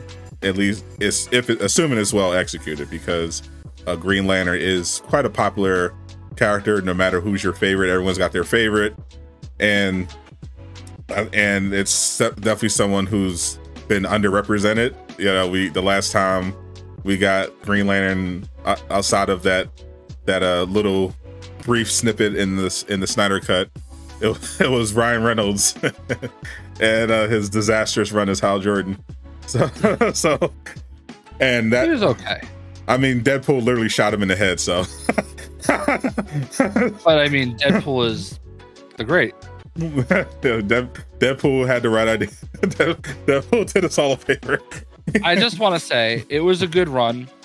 I think I've made it through the last 3 or 4 episodes before needing a pee break. The streak is over. I'll be back. JP Blast is back. All right. Let's see it. So I want to get a head start on while we're here, before we get to the next major segment. I want to have our little fun question for the panel portion that we've been doing for the last few weeks. I didn't prepare ahead of time, but I still got some stuff in the stash that I think that'd be cool and be relevant now that this is technically the first after show of 2023. So we can get into a little bit of that. So in terms of movies, what is, let's go top three movies, shows, and games of 2023 you're looking forward to. Movies. That's tough. I would need to pull up a fresh list. Like, if I would have knew this question was coming, I would have did a little research. It's all whatever I name. It's all off the dome, bro. Whatever I name, I know it's gonna be something that I'm missing. Like, I know we got Ant-Man. I know we got the Marvels coming out. What's gonna be Marvel's third project of the year? Well, we literally have the Marvels. Right, the Marvels, Ant-Man, Quantumania. I feel like I'm missing something on that front, but there's a show as well, but movies, the main ones I think are the Marvels and Quantumania. Yeah, I'm more so looking forward to the Quantum Mania just to see how Kang is introduced and what that sets up for the bigger universe. I'm definitely looking forward to catching that soon. Man, I am blanking on movies for the year.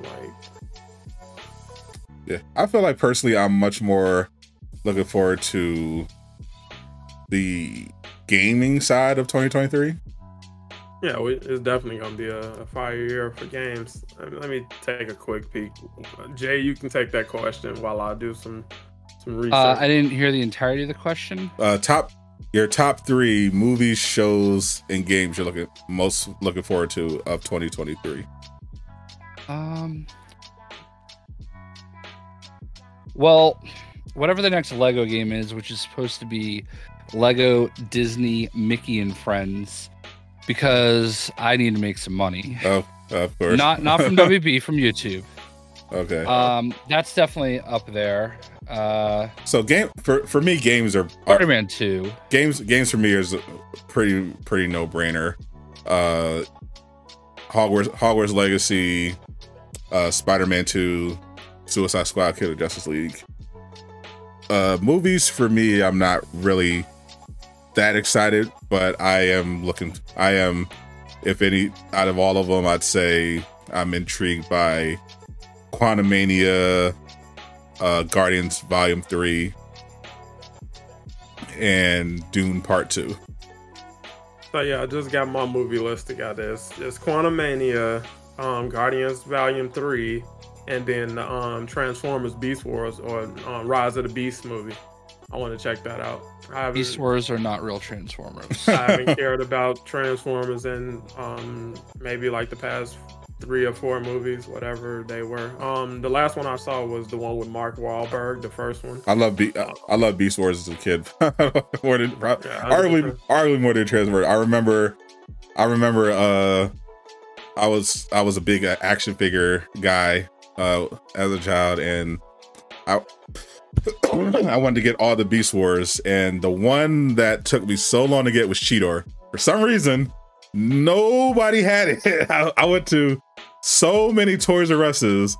This is like the most popular toy in the world for some reason. Nobody had it. I finally got it though. It took like months, but I finally found it at Walgreens because I couldn't find it on like Toys R Us anywhere. Right? I found it at Walgreens when I wasn't even looking for it anymore. When I saw him on the big screen, I was locked in. I'm like, that's my dude. Let's go. But Kent Wayne, you're right, bro. Spider-Verse. We could scrap Beast Wars off the top 3. Yeah, actually, we can. Spider-Verse. Oh yeah, we could definitely scrap. We can scrap Quantumania because that's gonna be mid as fuck. We go Spider-Man 2, Guardians 3, and Dune Part 2. Let's be honest. That's why I said I'm blanking, because it's like I know it's some movies I'm hyped for. I just can't think of them off the top of my head. And it's like Spider-Verse 2, definitely. Beast Wars, I'm definitely looking forward to it, and Guardians, I want to see how that thing concludes. And man, like I said, I just want to see what we get for the bigger universes. Like I know what I'm in for with the Marvel movies at this point. Like we're gonna be in green screen land the whole time, so it's like let's do this. Like let's see what Kang has to offer. I'm kind of just focused on whatever's next. You know what I mean? Like. It's hard for me to sit here and like Spider-Man 2 just feels like it's so far away. So it's like I'm not going to sit here and say, "Oh, I can't wait for Spider-Man 2." When before we get to, which I can't, like I'm excited for it, but like before we even get to that, there's Star Wars Jedi Survivor. You know, there's this new Dead Space coming out, which I don't know if you guys ever played Dead Space, like the first 3. I'm a pass on that one. It's a no for me. I'll watch you play it, Jay. Yeah, I'll watch your tree. I am not into horror games usually, but those Dead Space games were so good. So I'm actually really looking forward to that. You know, I'm looking forward to Hogwarts, obviously. I guess Atomic Heart, that looks kind of cool. That's coming out pretty soon. So yeah, Dead Island 2 might actually ever come out. I was looking at some pictures from when I went to PAX Prime in 2014, and they were literally advertising Dead Island 2 back then.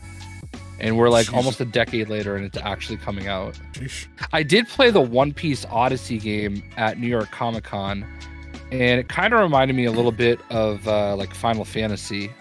So I don't know anything about One Piece, but I'm pretty sure being able to play as Naruto in a game finally will be pretty cool.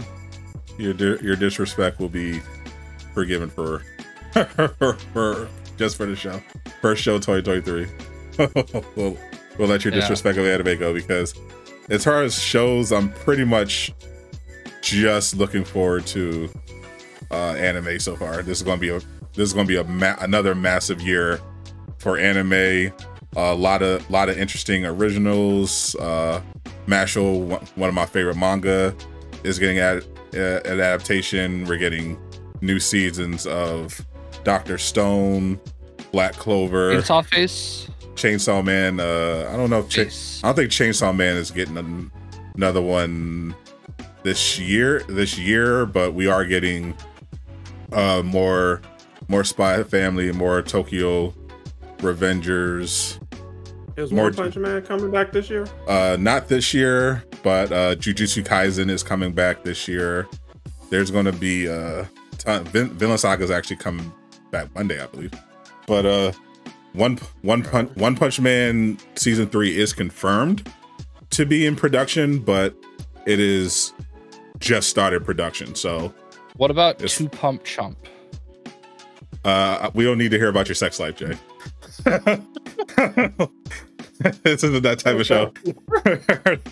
We're talking about it. I'm gonna leave that one alone. Shout out to Jeff for Secret Invasion. I'm definitely looking forward to that. Secret Invasion, I'm worried about. I got a question. Started filming on that? It's coming out. It's coming out this year. They're filming in my backyard as we speak. Interesting. So I was gonna ask you, since you're an anime purist to a degree, and I try to respect your opinion on things. I'm 100 episodes into Bleach. Do I abandon ship and just go ahead and try out something else like Jujutsu Kaisen, Demon Slayer, something like that? Because it's like I Bleach is mid. Like I'm 100 episodes in, and it's like it's mid, bro. Like it has some moments here and there, but it's pretty mid. Are you watching dub or sub? Dub, but it's like I can watch sub, but I was watching it, with the missus, and she prefers the dub, so it's like I can tolerate either or. Sub is better, but honestly, I would recommend, and this kind of kills me, but I would recommend you stop Bleach now. Wait, hold on, which arc did you get up to? I'm in the Bound arc, like we on there in the Soul Society and all of that good stuff.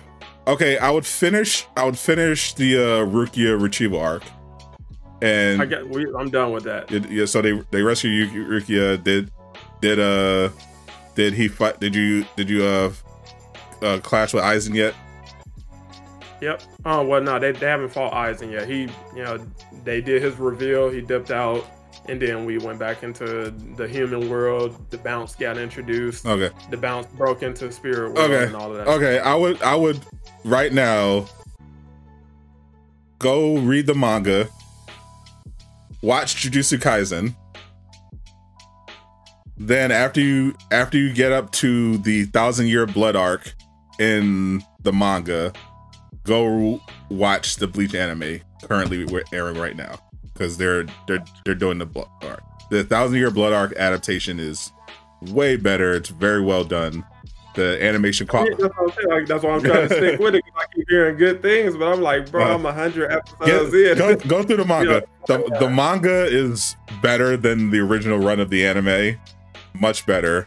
But I think the 1,000-year blood arc anime adaptation is going to be better than the manga in that regard. So that's what I would do. I would watch Jujutsu Kaisen instead, because it's a much better anime, and I would read the Bleach manga up to the 1,000-year blood arc, and then pick up right where we are in the current anime.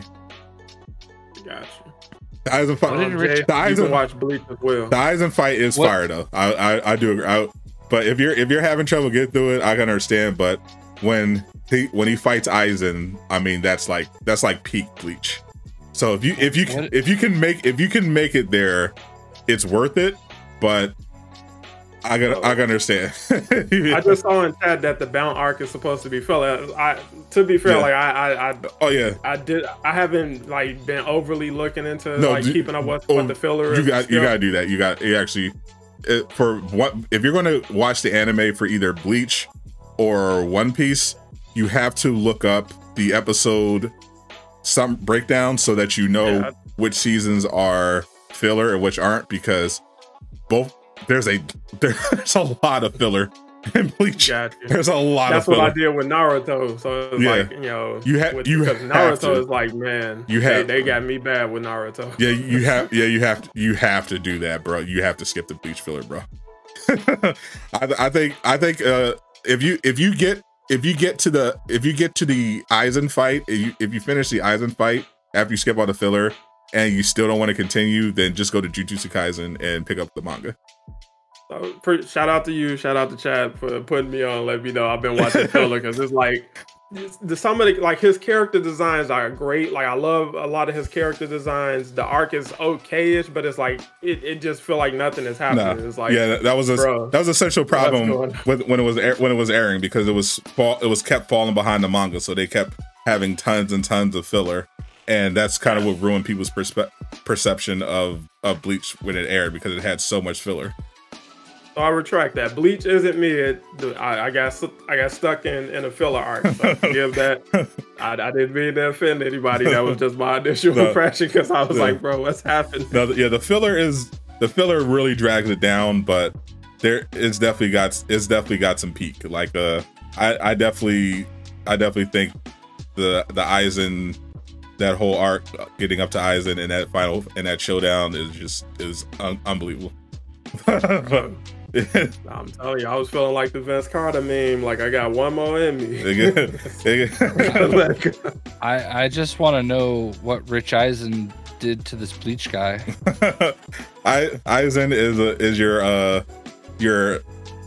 he's basically like your prototypical anime shonen supervillain. He's like the guy with the plan who could also kick your ass. He's been planning and manipulating everything for thousands of years, and now he's ready to take his rightful place as a god, and you should worship him. That's pretty much how it is.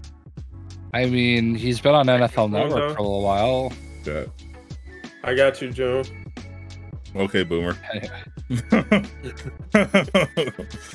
That's all I got. At least you got the joke. But get it back on topic. My top games for the year: Suicide Squad, Spider-Man, and praying and trying to fight for Avengers to get at least one more year. I am willing to sacrifice J-Shock Blast, Die, and Lejeune's channel to get another year of Avengers. We almost made it. You almost made it. It's not a full conversation. Just what's your list, Jay? What is your gaming list? Lego, and Lego. Yeah, I mean, trust me. Listen, I've been looking back, and like there was this stretch of like 2014 to like 2018 where there was something new Lego all the time. They were putting out 2 full games a year. They had Lego Worlds was putting out content like almost weekly, even if it was minor, and then there was Lego Dimensions, and man, those were the glory days, because I was just like fully maximized. Now I'm like having to wait 3 years, and I'm like just desperate for a Lego Mickey Mouse game. Jesus, like anyway, which I low key confirmed. I still have not finished Skywalker Saga. I could not bring it in me to finish The Rise of Skywalker because I hated that movie so much. I mean that game did really well for me, and I'm seeing, like, I know the way that things work for me, and I'm trying to find a way to like when a Lego game comes out, like you saw me, I was a machine. Absolutely. I knew exactly what I had to do, and I did it, and it mostly worked out. And I'm trying to get back into that mode where I can do that with some of these other games that I know I could do it. And I just noticed that it was working with this Disney Dreamlight Valley. Like when I posted those videos initially, they weren't doing much. But then I look back and like there's like a couple of them in the 10,000s. There's one that's over 20,000.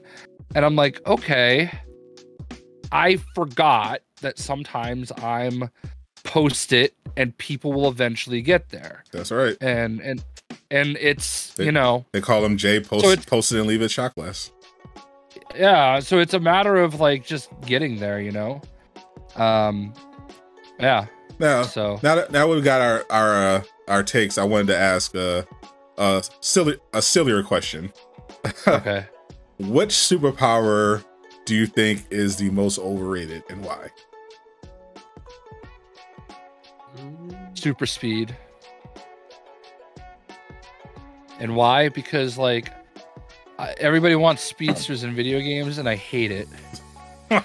Like you hate fun? It has ruined super speed for me. Like everybody, I want Quicksilver in Avengers. What? I said the A game. Yeah.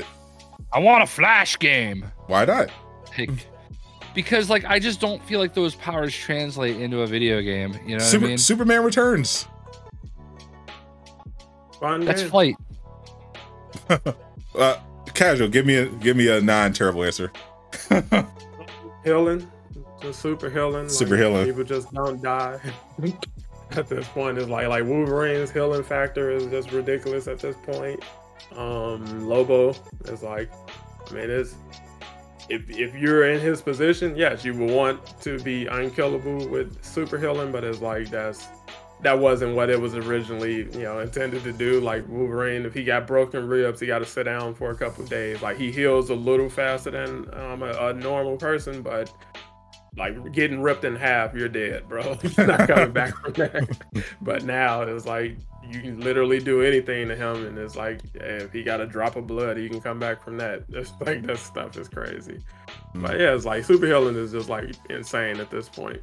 Yeah, I think the most, and I'm thinking about this from a practical perspective. If someone wanted to actually have the power, I think super strength is the most overrated of abilities, because I feel like everyone feels like they want to have it, but to me, it seems like it would be more trouble than it's worth. Like, sure, you'd be able to beat everybody up pretty much, but your quality of life would be so inconvenient. Like imagine you're playing your PS5 and you get scoped in a car and you just squeeze a little too hard, and now your PS5 controller is dust on the ground on the floor. And don't get me started about sex. I mean, let's be honest. Is Superman really enjoying banging Lois? I mean, it's got to be so boring to have to be so careful and not break everything. Like it seems like it's just the most exhausting power to possibly have. Luke Cage was doing all right with it. Yeah, he was back because he was bagging someone else with super strength. So not everybody was super.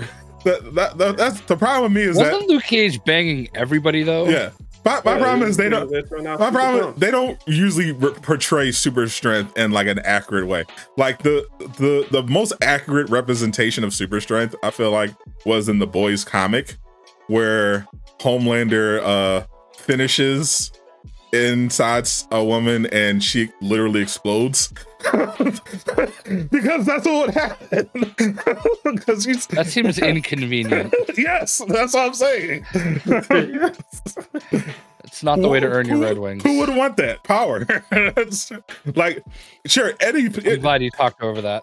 Any superpower is great if you can hand wave all the negative aspects and not make it realistic, but like there's some powers that definitely translate. I feel like super healing would be amazing in practice, but obviously outliving all the people that you love would be horribly tragic. but it would be cool to never, and if you ever got captured, that would be terrible. But never dying is kind of cool, I guess. X Dark had actually a good question. Appreciate that 5. With the success of Bleach anime waiting to come out using new art style and visuals, do you think older manga should be reintroduced too? Yes, and also that is happening. We're seeing more. I mean, we're basically in a golden age of anime, and we're seeing older anime that are getting that, you know, had a nice run, getting more modern updates. I mean, just this year they're doing a Vash to Stampede anime. Vash Stampede was one of my favorite anime from back in the day, and that's getting a modern update. So I mean, how many EVA adaptations have we had at this point? So I think it's definitely cool to revisit anime. I mean, the Hunter x Hunter, they had a updated 2011 version. They've done that for JoJo, Bizarre Adventures, Fruits Basket. Yeah, there are definitely some, you know, great anime from back in the day that maybe newer fans wouldn't, unless you're like a really big anime head, you probably wouldn't be into it because the visuals can throw you off, especially since a lot of the anime quality is so high in these days. So I think it'd be really cool to reintroduce some classics, like, you know, maybe Fist of the North Star, for example, to a modern audience by putting it in the hands of a, you know, talented studio and giving it next polish. You know, I would love a new Cowboy Bebop run. You know, that'd be, I would never say no to that. Cowboy Bebop by Mappa. Can you imagine how fire that would be? Definitely bring that on. The more anime, the better. That is the best medium. I agree. Man, as I was just thinking, like, I would love to see like you actually get a continuation, but he's just gotten back into the groove of picking up the Hunter x Hunter story. So actually, didn't Yu Yu Hakusho get it? I think Yu Yu Hakusho got a spinoff, a modern spinoff. I heard about an OVA like not too long ago, but I haven't heard anything about the manga continuing or anything. Yeah, I don't think the main one. I think there's a spinoff. Yeah, it's like I feel like there's a ton to explore there. But even if they just got an update to the series, even though like I'm a fan of like old school like 80s and 90s animation style in general, it's like it's just something about it. You know, it's just like newer anime is amazing. Like production quality wise, not all obviously, but you know, at the very best, like One Punch Man and like what we got in Dragon Ball Super Broly and stuff like that is like at its best, like it's pretty peak. Like I saw some of the sequences from Jujutsu Kaisen, and it's like, bro, they keep reaching new levels, but it's like, you know, even in that, a lot of that old anime still holds up. Like I said, I agree with what you just said. Anime is just like one of the best mediums, you know, in general. Yeah, manga. I love manga. It's basically, you know, like how some people have been obsessed, you know, with comics for years. I think that's, for a lot of Americans, that's becoming manga these days. That they're getting that big storytelling fix. They're getting that from manga, and then they're getting, not only are they getting, you know, really good manga stories, they're also getting mostly really great adaptations of those stories in the form of anime. Now there are definitely some anime adaptations that don't live up to the source material. Just this last year, I haven't seen it yet, but one of the regarded as one of the best manga of all time, Lucifer the Biscuit Hammer, got an anime adaptation that's probably one of the worst of the year. And in my personal experience, Promised Neverland, I didn't read the manga. I watched the first season of the anime when I saw it come on. It's one of the best seasons of television, period, I've ever seen. And is that about Michael Jackson? The Promised Neverland? That's Finding Neverland, I think. That was the documentary. This one also is about children being abused, so they're this one just involves something else, the supernatural. But the season 1 is incredible, and then when season 2 comes out, I get like 5 episodes in, and I'm like, what the hell is happening? Why is this so bad? So then I do some digging, and people are screaming online about how they ruined the manga and they didn't adapt it. So then I started reading the manga, and it turns out they like skip literally hundreds of chapters, and including the best arc in the entire series, and in order to just rush out a final season. And that could be definitely devastating when that happens. I was absolutely furious. So as long as they're paying respect to the adaptation, by all means, bring back old anime, bring back old manga, but it can be a bit of a risk because you not only wanted to go to the right studio, you also wanted to go to the right studio at a point where they have the time to do it justice. And that could be a hit or miss. Like it's not like The Promised Neverland was done by a bad studio either. It was the pandemic, and apparently they just didn't have the financial incentive. But stuff can happen. Mappa, I don't know how they do it, but they do everything. Too many anime at once. One consistent problem is that animators are very underpaid and overworked. Mappa is the exception, but even their salaries could afford to be higher. So you have a kind of a revolving door where you have a bunch of overworked artists and the industry is constantly churning out more stuff because there's such a big demand. That's definitely a problem. But I do kind of feel bad when I criticize an anime that didn't quite work out, but also at the same time, bad anime is very hard to deal with. I don't know that you're ever allowed to call me a nerd again. Yes, I am. Look at your room. Yes, I can. Listen to the last 20 minutes. For people like J Shock Blast, Sadat, what anime would you recommend as like a introduction or gateway into the medium? Like, what would you recommend as a jumping off point? Did you ask J Shock Blast?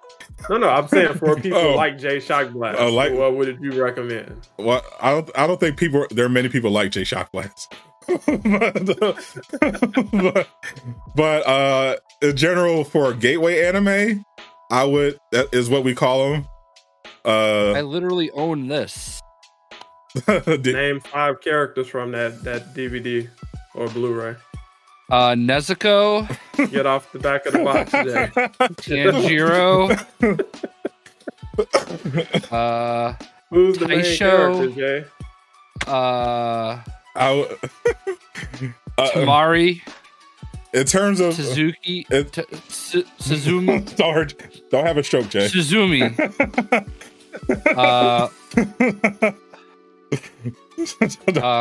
Naruto.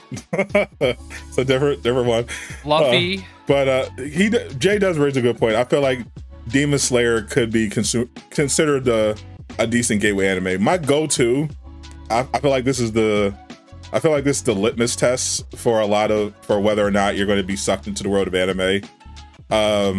I usually recommend Death Note because there are some anime that's too anime for a newcomer, and like One Punch Man is a decent gateway anime, but the nuances of One Punch Man aren't fully appreciated unless you're an anime fan.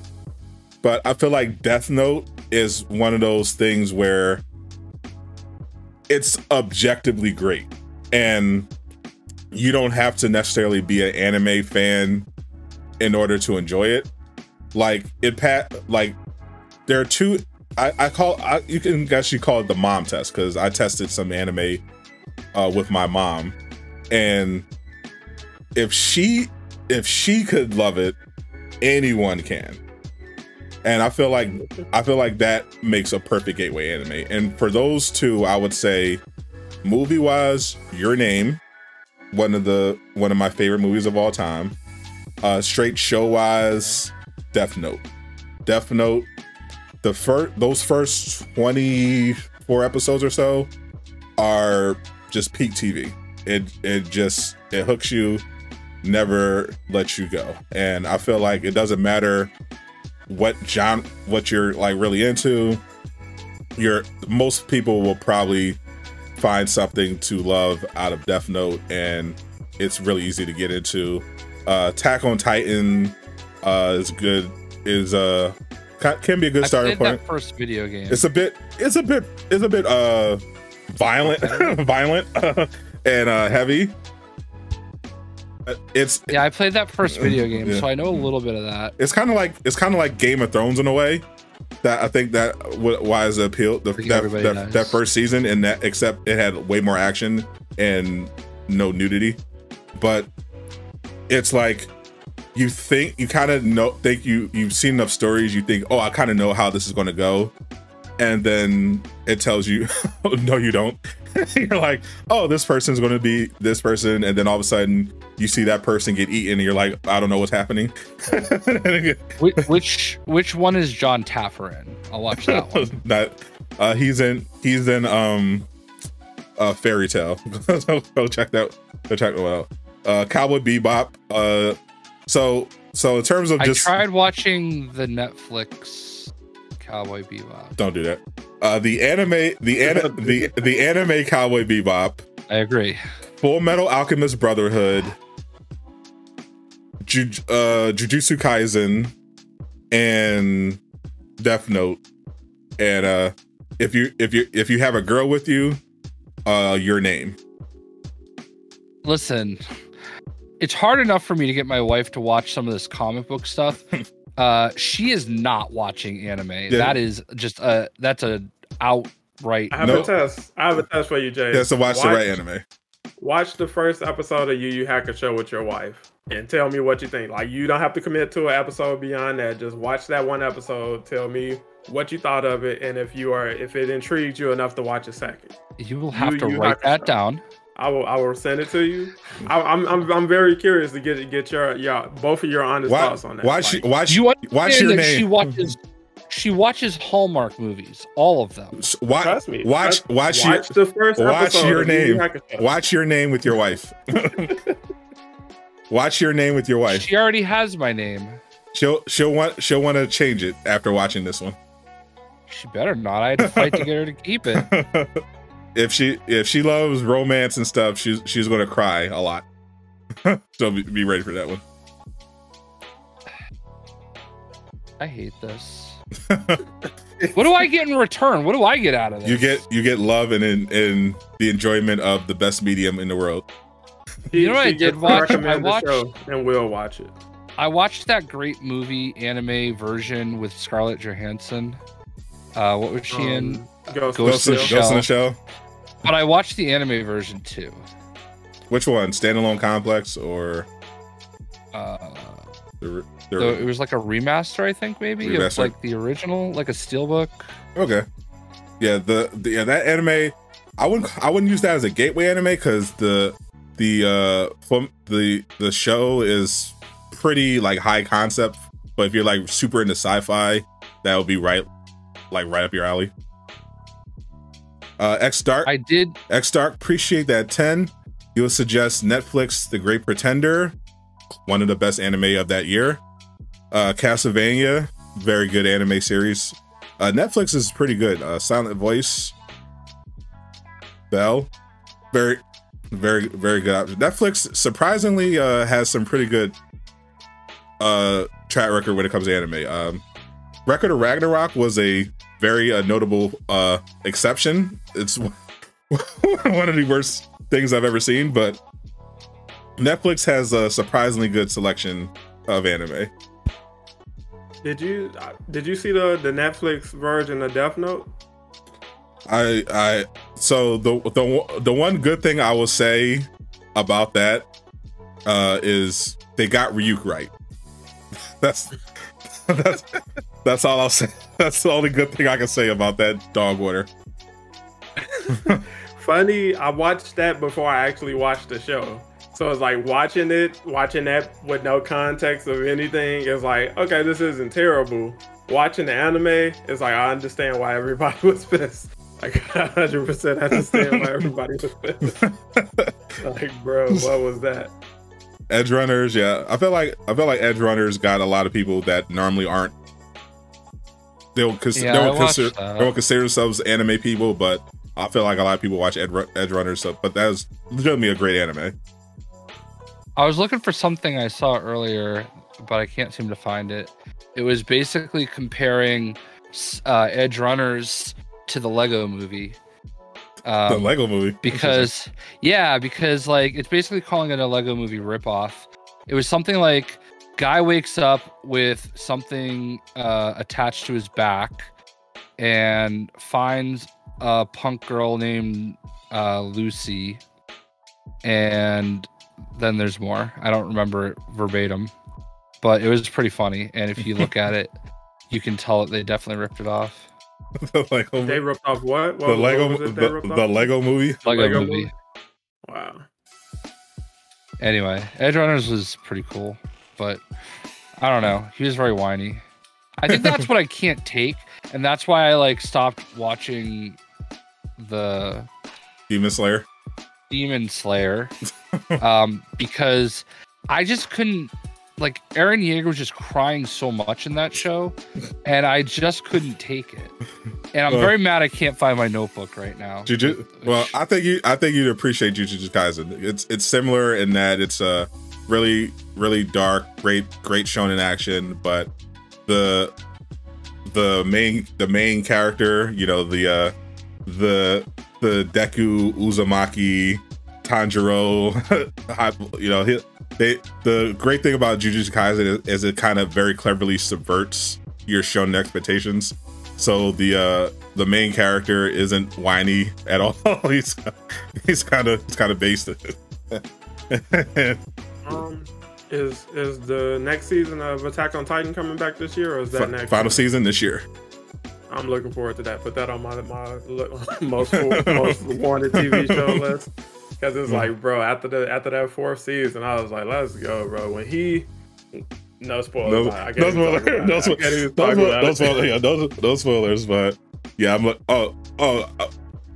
I did mention this in my anticipated, but Vinland Saga is definitely an anime I would recommend to anybody. It's basically an animated version of the Viking Conquest, and it's brilliant. It's brilliant. Is that the one with Sailor Moon? It's because it's Sailor. You thought Sailor Viking. No, I was just gonna say that to whatever the next thing you said was. Just Sailor. Like, it just kind of worked out that way. I Again, I'm trying to remember all the names I had in my notebook. I can assure you there are no magical girls in Vinland Saga. It's a lot of Vikings, a lot of violence. No magical girls. I know how disappointed that must make you, Jay, but there are other magical girl animes out there for you. I didn't even know that there was magic involved. There's actually one on Netflix you might like, Little Witch Academia. So it's basically My Hero Academia at Hogwarts. I gotta. Now that I know, I remember. I've been reminded to sift through the filler with Bleach. Is like I can finish that up a lot faster. And you know what I'm trying to finish up? What's up? Titans. Don't ask me why. I'm like two, maybe 3 episodes behind on the new season, and I haven't finished. What was the other one? Patrol. Doom Patrol? I fell off on Doom Patrol. I thought Doom Patrol was really good the first season. Yeah, I fell off during the last season. I never finished it. I haven't started for the new season. Titans wants to be so good, but it also wants to be really bad. I just struggle with it because, like, there's some good casting, but there's also some terrible writing. It's like I wasn't on board with Starfire, but she's objectively bad. It definitely sometimes has a CW moments. I will say. Yeah. I will say they nailed it with Nightwing. I think Nightwing's great. I think Beast Boy is great. I like Superboy. Yeah, Superboy is perfect. Actually, I think he could even potentially be your next Superman. I mean, he's got that. He looks just like him, and he's young. I don't. Who was I about to say? Oh, I'm a big Red Hood fan, and their Jason Todd is like, I think he's too young. And I'm not far with this Tim Drake nonsense. Bigot. Okay. Bigot. No, like I could get over that. Okay. But like I just think he is honestly one of the worst written characters I think I've. Oh, he's absolutely terrible. Terrible in the show. Like it's the worst. This is legitimately the worst Tim Drake interpretation I've ever seen. And I don't understand how they cast somebody like that looks so much older than their Jason Todd as Tim Drake. Like he's so bad. Oh, it's awful. Their Lex Luthor casting was interesting. I thought it was solid for the episode. I thought it was solid. Yeah. So they just introduced Tim Drake this season, or was he in the third season? I think they just introduced him. He was in the last season, towards the end. I think. When did they do the Jason Todd stuff? That last season. That was like the whole season. It was the whole season was Jason Todd working with Scarecrow. Yeah, that was all terrible from the jump. I'm trying to think that I give up on season 2. Yeah, I until you spoke of that, like I put that show out of my mind, bro. I keep forgetting. A long time ago. You know what happened? It's like somebody mentioned that Black Adam was on HBO Max, and I was like, oh, I haven't logged on to HBO Max in ages, and then I did, and I saw Titans there. I'm like, oh yeah. It's such a weird show. I've been very intentional. I still haven't actually watched the last episode of House of the Dragon. Every time I go to HBO Max, I would just watch either White Lotus or Southside, and then I instinctively move on to Crunchyroll. or Netflix. Yeah, I didn't make it past the first episode of House of Dragon, and I just saw it's out on Blu-ray now. I got through the first 8 episodes pretty easily, and then I kind of just got distracted. And it's weird, man, because like Game of Thrones was like next level, gotta be there to see it. Absolutely, until it wasn't. And even when it was bad, it was must see. Yeah. Speaking of that, I just noticed Lil June hasn't been talking about Game of Thrones recently. He been I guess he discovered that recently and been talking about it over on Twitter. Yeah. I was definitely invested in his updates on that. He must have got to the last 2 seasons. Like, oh shit. Like, because he was going hard on it too. He was going. I was watching him. Yeah. I was watching him. I'm like, oh, he's at this part. I'm like, okay. Yeah, okay. I see where this is going. Say what you want about that last season. Battle of the Bastards was amazing. I've only seen segments of the last season of Game of Thrones. It had great moments, and it had let's say not great moments. He was on season 7. Yeah, makes sense. More interesting. He was on season 7, and anime took over. That makes perfect sense. That will be the one. Like, I hit season 7 and suddenly anime just started looking really good to me, and I had to jump ship. That's tough. To be fair, anime is better, so there is that. I will never knock someone for watching anime over something, especially season 7 of Game of Thrones. Which was not the best. Anime supremacy. They should do. They should make an anime Game of Thrones. They should just let them do it. And I wish the superhero genre, delved more in the anime. The ones they teamed up with some anime studios. The ones they did were pretty good. Netflix has, I think they have at least one that of the anime superhero movies that they did a few there's a anime. I believe there's an anime Blade. There's an anime Iron Man film. I think there's a couple anime X-Men films. There's a anime Wolverine run. They were pretty good. When I went to WB Games Montreal, I was fighting the good fight. I gave an elevator pitch on a literal elevator to the head of the studio for what their next video game should be, and it is Batman Ninja in feudal Japan. Total anime style like the movie. Did Jay Shockwise just reveal the WB Games Montreal game currently in development? I wish. Like, I pitched it to literally everyone. Maybe that's what they like. Maybe that's what they're doing. Yeah, I know. I don't think it is. I think they laughed at me. Like, there are people that were there that heard my elevator pitch at least 6 times, and my handler heard it at least 15. And they laughed you out the room. No, I think the wheels were turning, but I don't think that we're going to be getting a Batman Ninja game. Nah. If I had it my way, we would. Of course, people would still find something to bitch about, even with Batman. My fingers are currently crossed for a Teen Titans.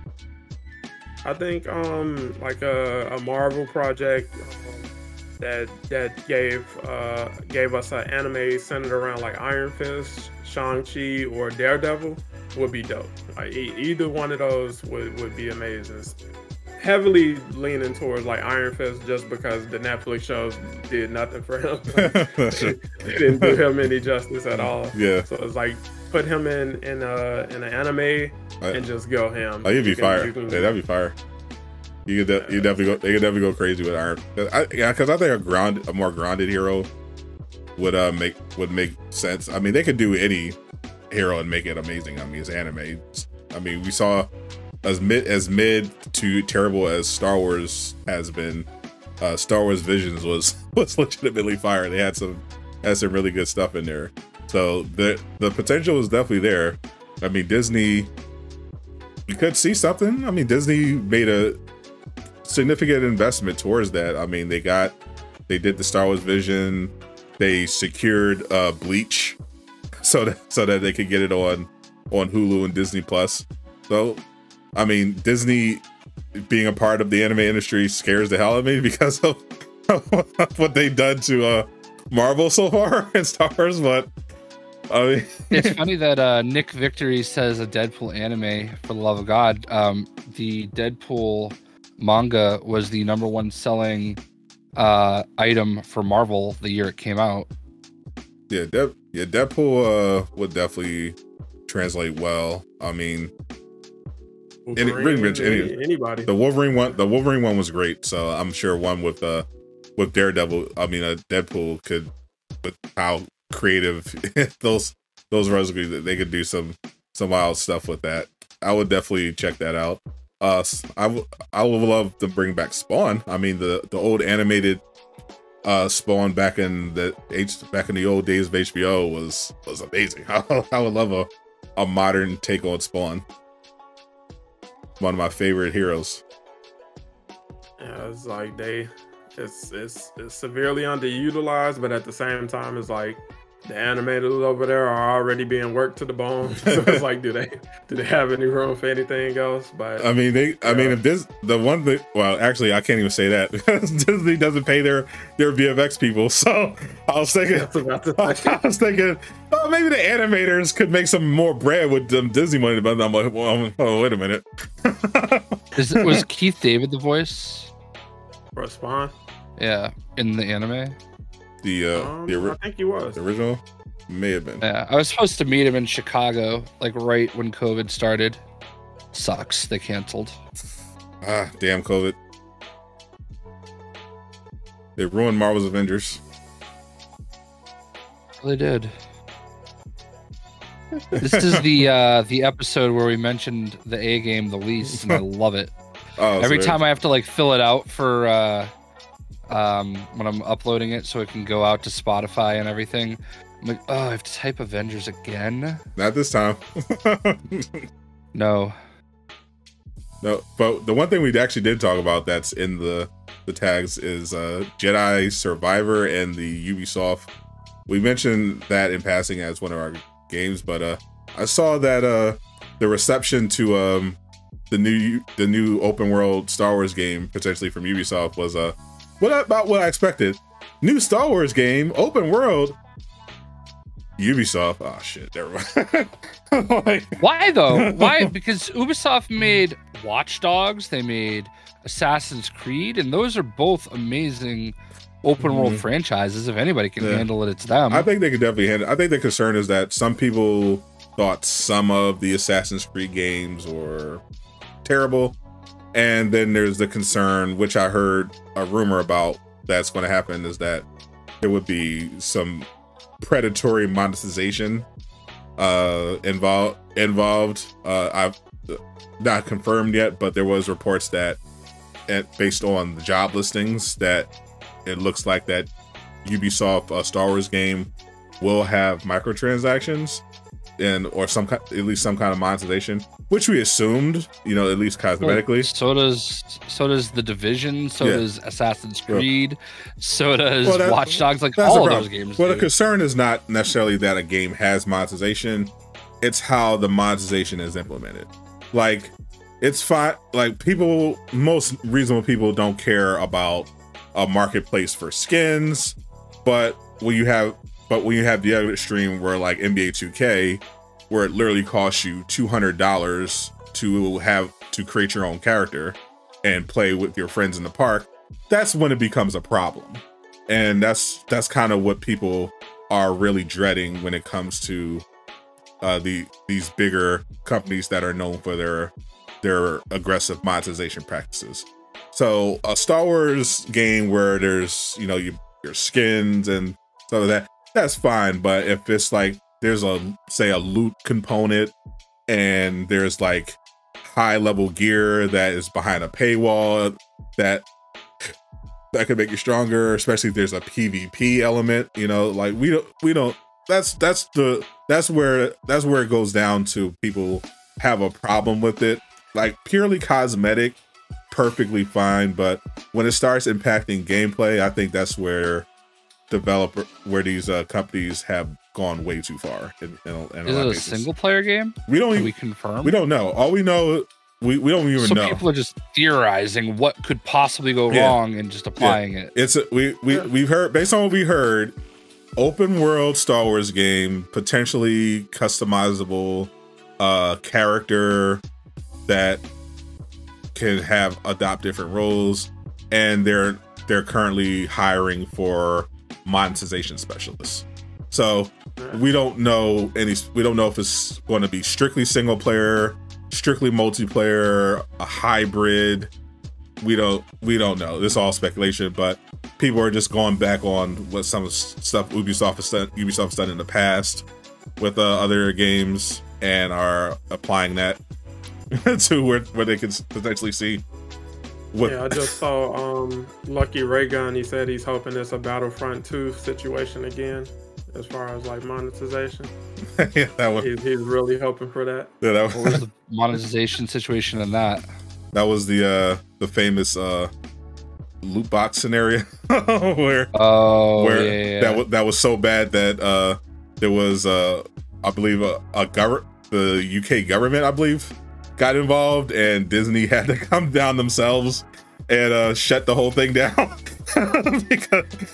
because of legal concerns at that point, in addition to player backlash. So definitely don't want. Yeah, I'm gonna be honest. I was really disappointed with how quickly I checked out on that game, because I love dice usually. Obviously, I'm a huge Battlefield fan. But there was something about the Battlefront games I never clicked with. I liked a lot of their space battle stuff, but that was really it. I actually played it for the first time yesterday. I just did a little bit of single player. I can see the appeal of it. I mean, Battlefront 2 now has a better reputation because, after the whole backlash, a lot of changes were made, and then the game ultimately lost support. But it's still, has managed to live on in its improved state, and people seem to still very much enjoy it. I can see the appeal, playing with some of your favorite characters in PvP scenarios and just running around. It's pretty cool. I got to play. I was just doing a single player story, and I got to a point where I got to be Luke Skywalker. During post Return of the Jedi, and you just run around. That was epic. That was awesome. I was having a lot of fun with it. Yeah. And it was beautiful. That level was beautiful too. Yeah, it was the graphics were just outstanding. Yeah. I do remember that. Yeah, I was having a good time with it. So I could definitely see where the passion is and why people are hoping that future Star Wars games aren't hindered by any of this stuff, because it looks cool. Like outside of Jedi Survivor, which looks like it's going to be another great entry. Star Wars Eclipse sounds like it's in development hell, and that game sounds like it's going to get shut down any day now. The KOTOR remake was very much on the verge of getting scrapped entirly, but before, and that would devastate the crap out of me, because as so many people know, I was literally bobbling my Revan here. I have 2 massive statues, quarter scale, the size of that Jin Sakai back there, of Revan and Malik. Knights of the Old Republic is my favorite game of all time, and I flipped out. I was so excited because Nell was working on that game, and now he's not. So, but yeah, man, I'm worried about that too. I heard there were some real big issues with the team making it. It might have gotten passed off to a different studio. Yeah. Basically, from when I read, it looked like the original studio, what they submitted was just no, we're scrapping all of this. And then the Embracer Group swooped in and said, we're going to actually not scrap this. We're going to pass it off to another studio. I think Saber is running it now, and they're saying they're not anticipating any delays. So we'll see how that plays out. But yeah, not a great start for that. So Star Wars fans don't have much to look forward to in the future. So I mean, you have the trouble both in the future troubled games, the KOTOR remake and Star Wars Eclipse, which sounds like it's even worse shape. And now you have a Ubisoft game that could kind of go either way based on Ubisoft's track record. It could be an amazing game. It could be solid. It could be a disaster. I'm a Ubisoft creator, so I'm pretty supportive. No, I mean, I get some games for free. You know what I mean? That's good enough. They sent me some cool stuff before, but I think I have faith in them. I think they make some really good game. I don't understand the people that don't like. I'm not a Ubisoft hater. Newer. I'm not a Ubisoft hater. I haven't really played that many of the games. I played the first Assassin's Creed, and I thought it was pretty cool. And I played Far Cry 6 when it came out. I thought it was okay. World game. I feel honestly they're specialists when it comes to open world games. Look at all the open world games they've put out. They've put out a ton of them. They've been really critically acclaimed. Valhalla, Origins, and Odyssey are 3 of my favorite games. I just love those games. Yeah, the idea of the coolest thing was the rumor that I heard that it was going to be a bounty hunter. Be your own bounty hunter Star Wars game, open world Star Wars game. I thought that's one of the most devastating. Do you guys remember Star Wars 1313? I do not. So there was a game that got announced. It was right when Xbox One and PS4 were coming out. It was called Star Wars 1313. Not a great name. Not a great name. Well, 1313 is the floor that you were on Coruscant. It does, and I think it was a placeholder name as well. It sounds like a placeholder name.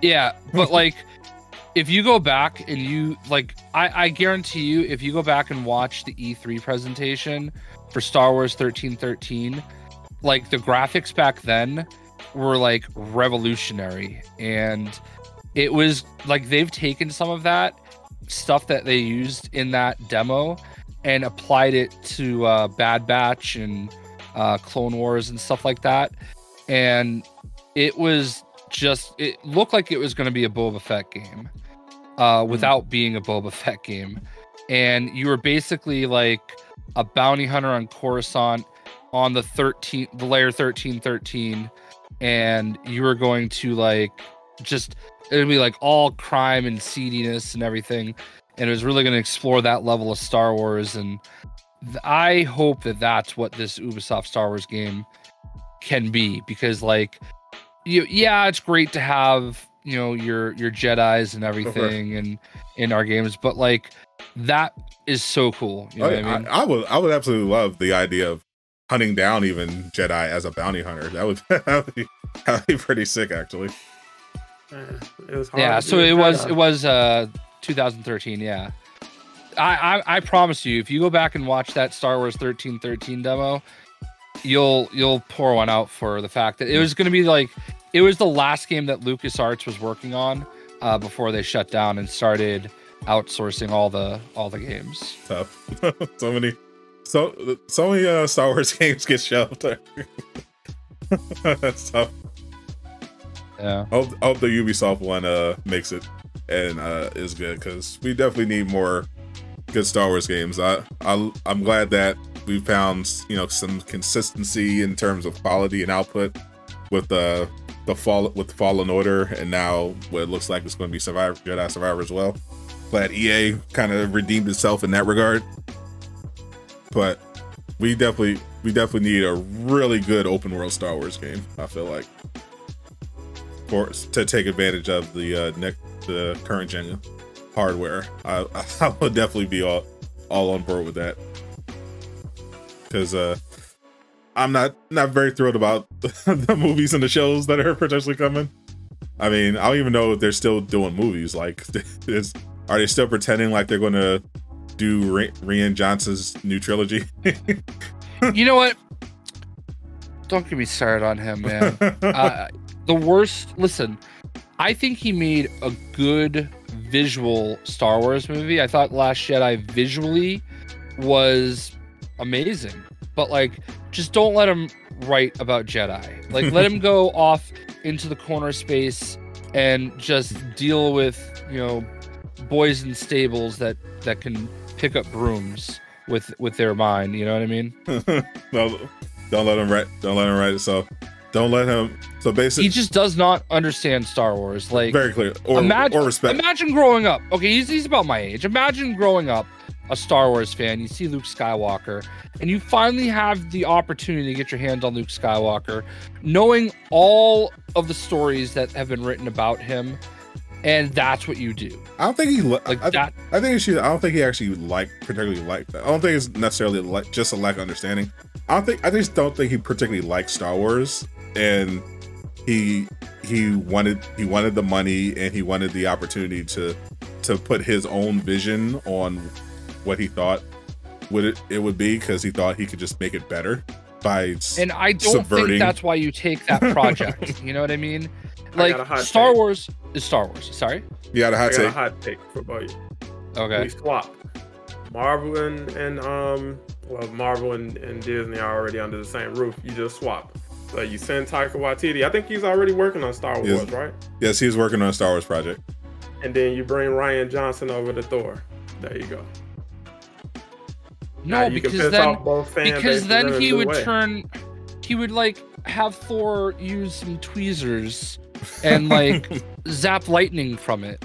Like, Frigga, she can come back from the grave with force powers. Like, that's what Thor needs at this point. Ryan, I think he should stick to writing mystery films. Average mediocre mystery films. I don't think his Star Wars trilogy is ever coming out, but can you ban Travis? I think you should ban Travis. Who's been he said he's a terrible character. I'll allow it. Rian Johnson's Thor. Let's do it.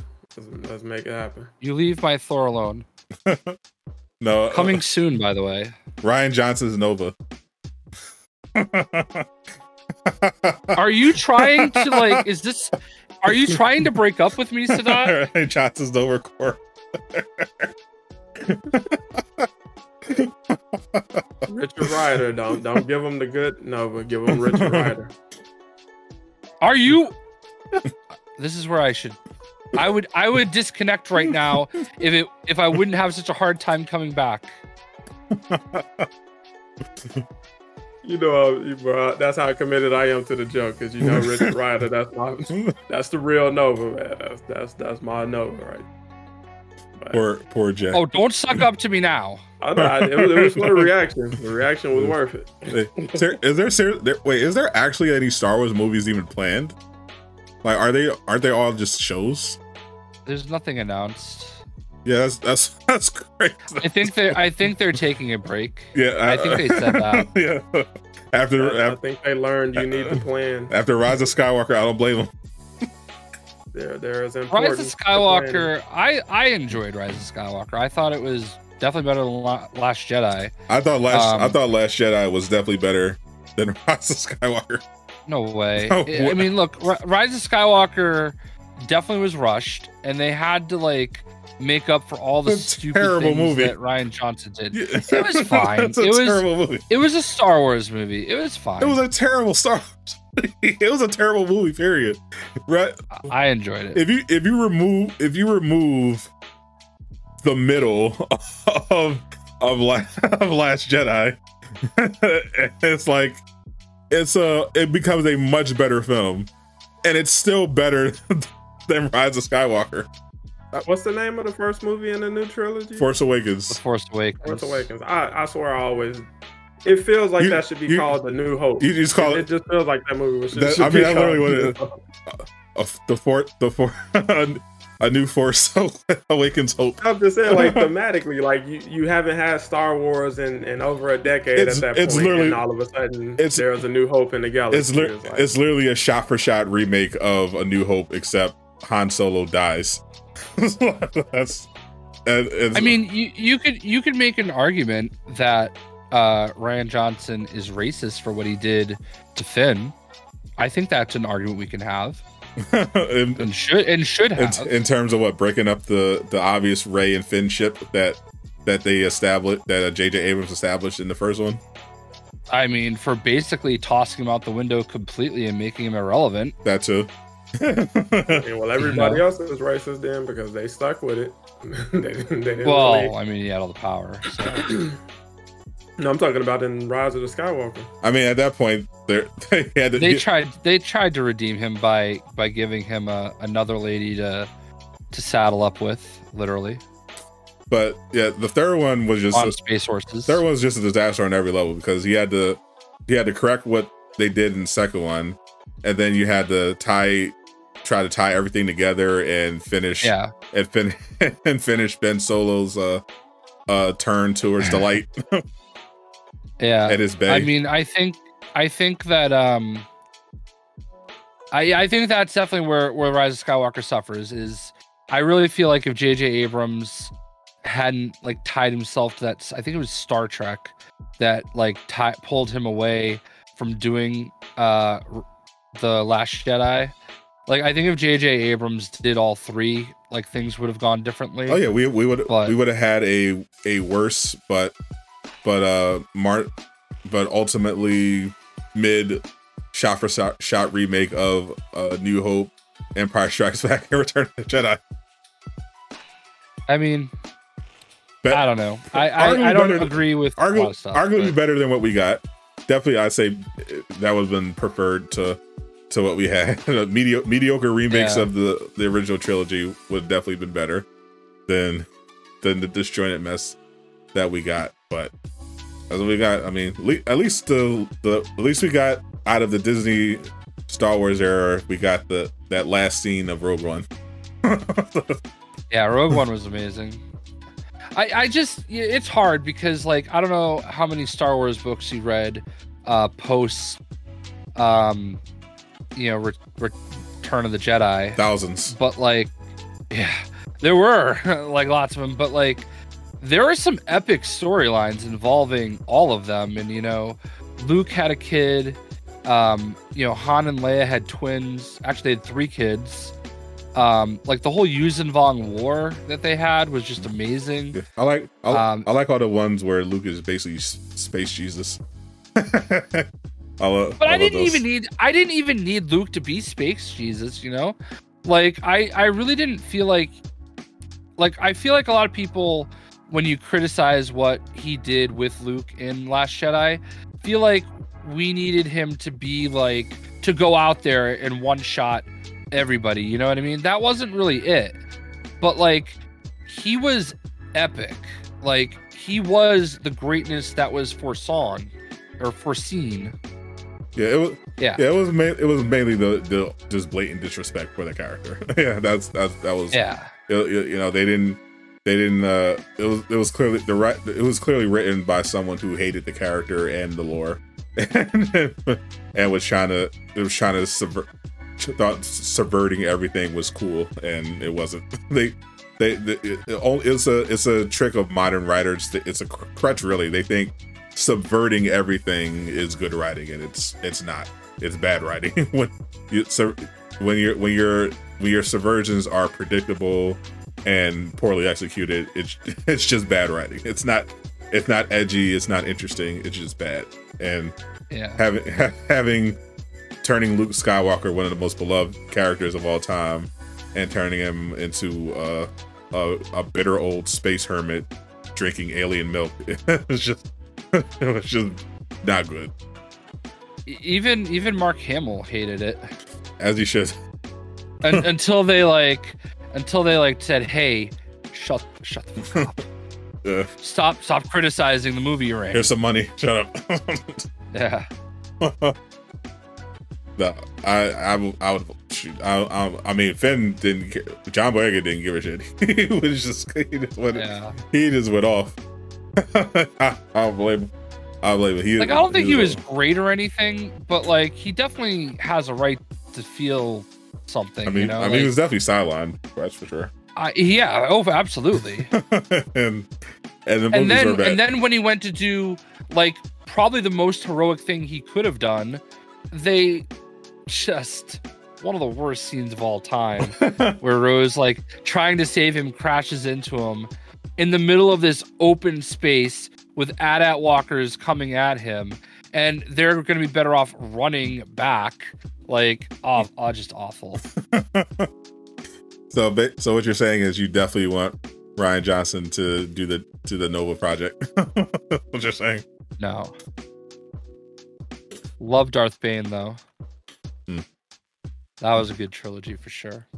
Absolutely. All right, so I think we can wrap it up here. It's almost 11. Jay did his pee break during the show, but it's okay. Still goes on. Appreciate everybody once again for hanging out. Our first show of 2023. It was a lot of fun. I appreciate Season 2, Episode 1. Season 2, Episode 1. Should we change? Should we make that how can we just? I guess we could do that on Spotify and Apple. Make it season 2. I just been doing. Well, there's a slot when I'm filling it out where it asks that. I've just been doing the episode numbers on the YouTube upload. We got another super chat coming in from X Dark. The MVP of tonight. Did they ever tell us why the novels before Star Wars FA is not canon? A lot of the stories after Return of the Jedi. Also, Jedi Apprentice books were good. They couldn't coexist. Yeah, official. Yeah, because if you read because you look at a lot of the stuff in they call it the extended universe, it's very different from what was portrayed in the live action, and personally, I think they should have just went in that direction of the EU, because those stories to me were much more interesting. The way they portrayed the power of the Jedi and even the bounty hunters and human characters, I thought sounded way more interesting. But they wanted their canon universe, especially when Disney came through, and it was like, okay, well, this is what we're going to establish, and we're going to roll with it.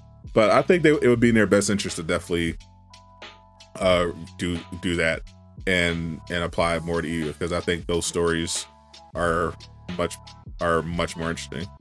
So hopefully well, I mean, hopefully we'll have some big announcements next week.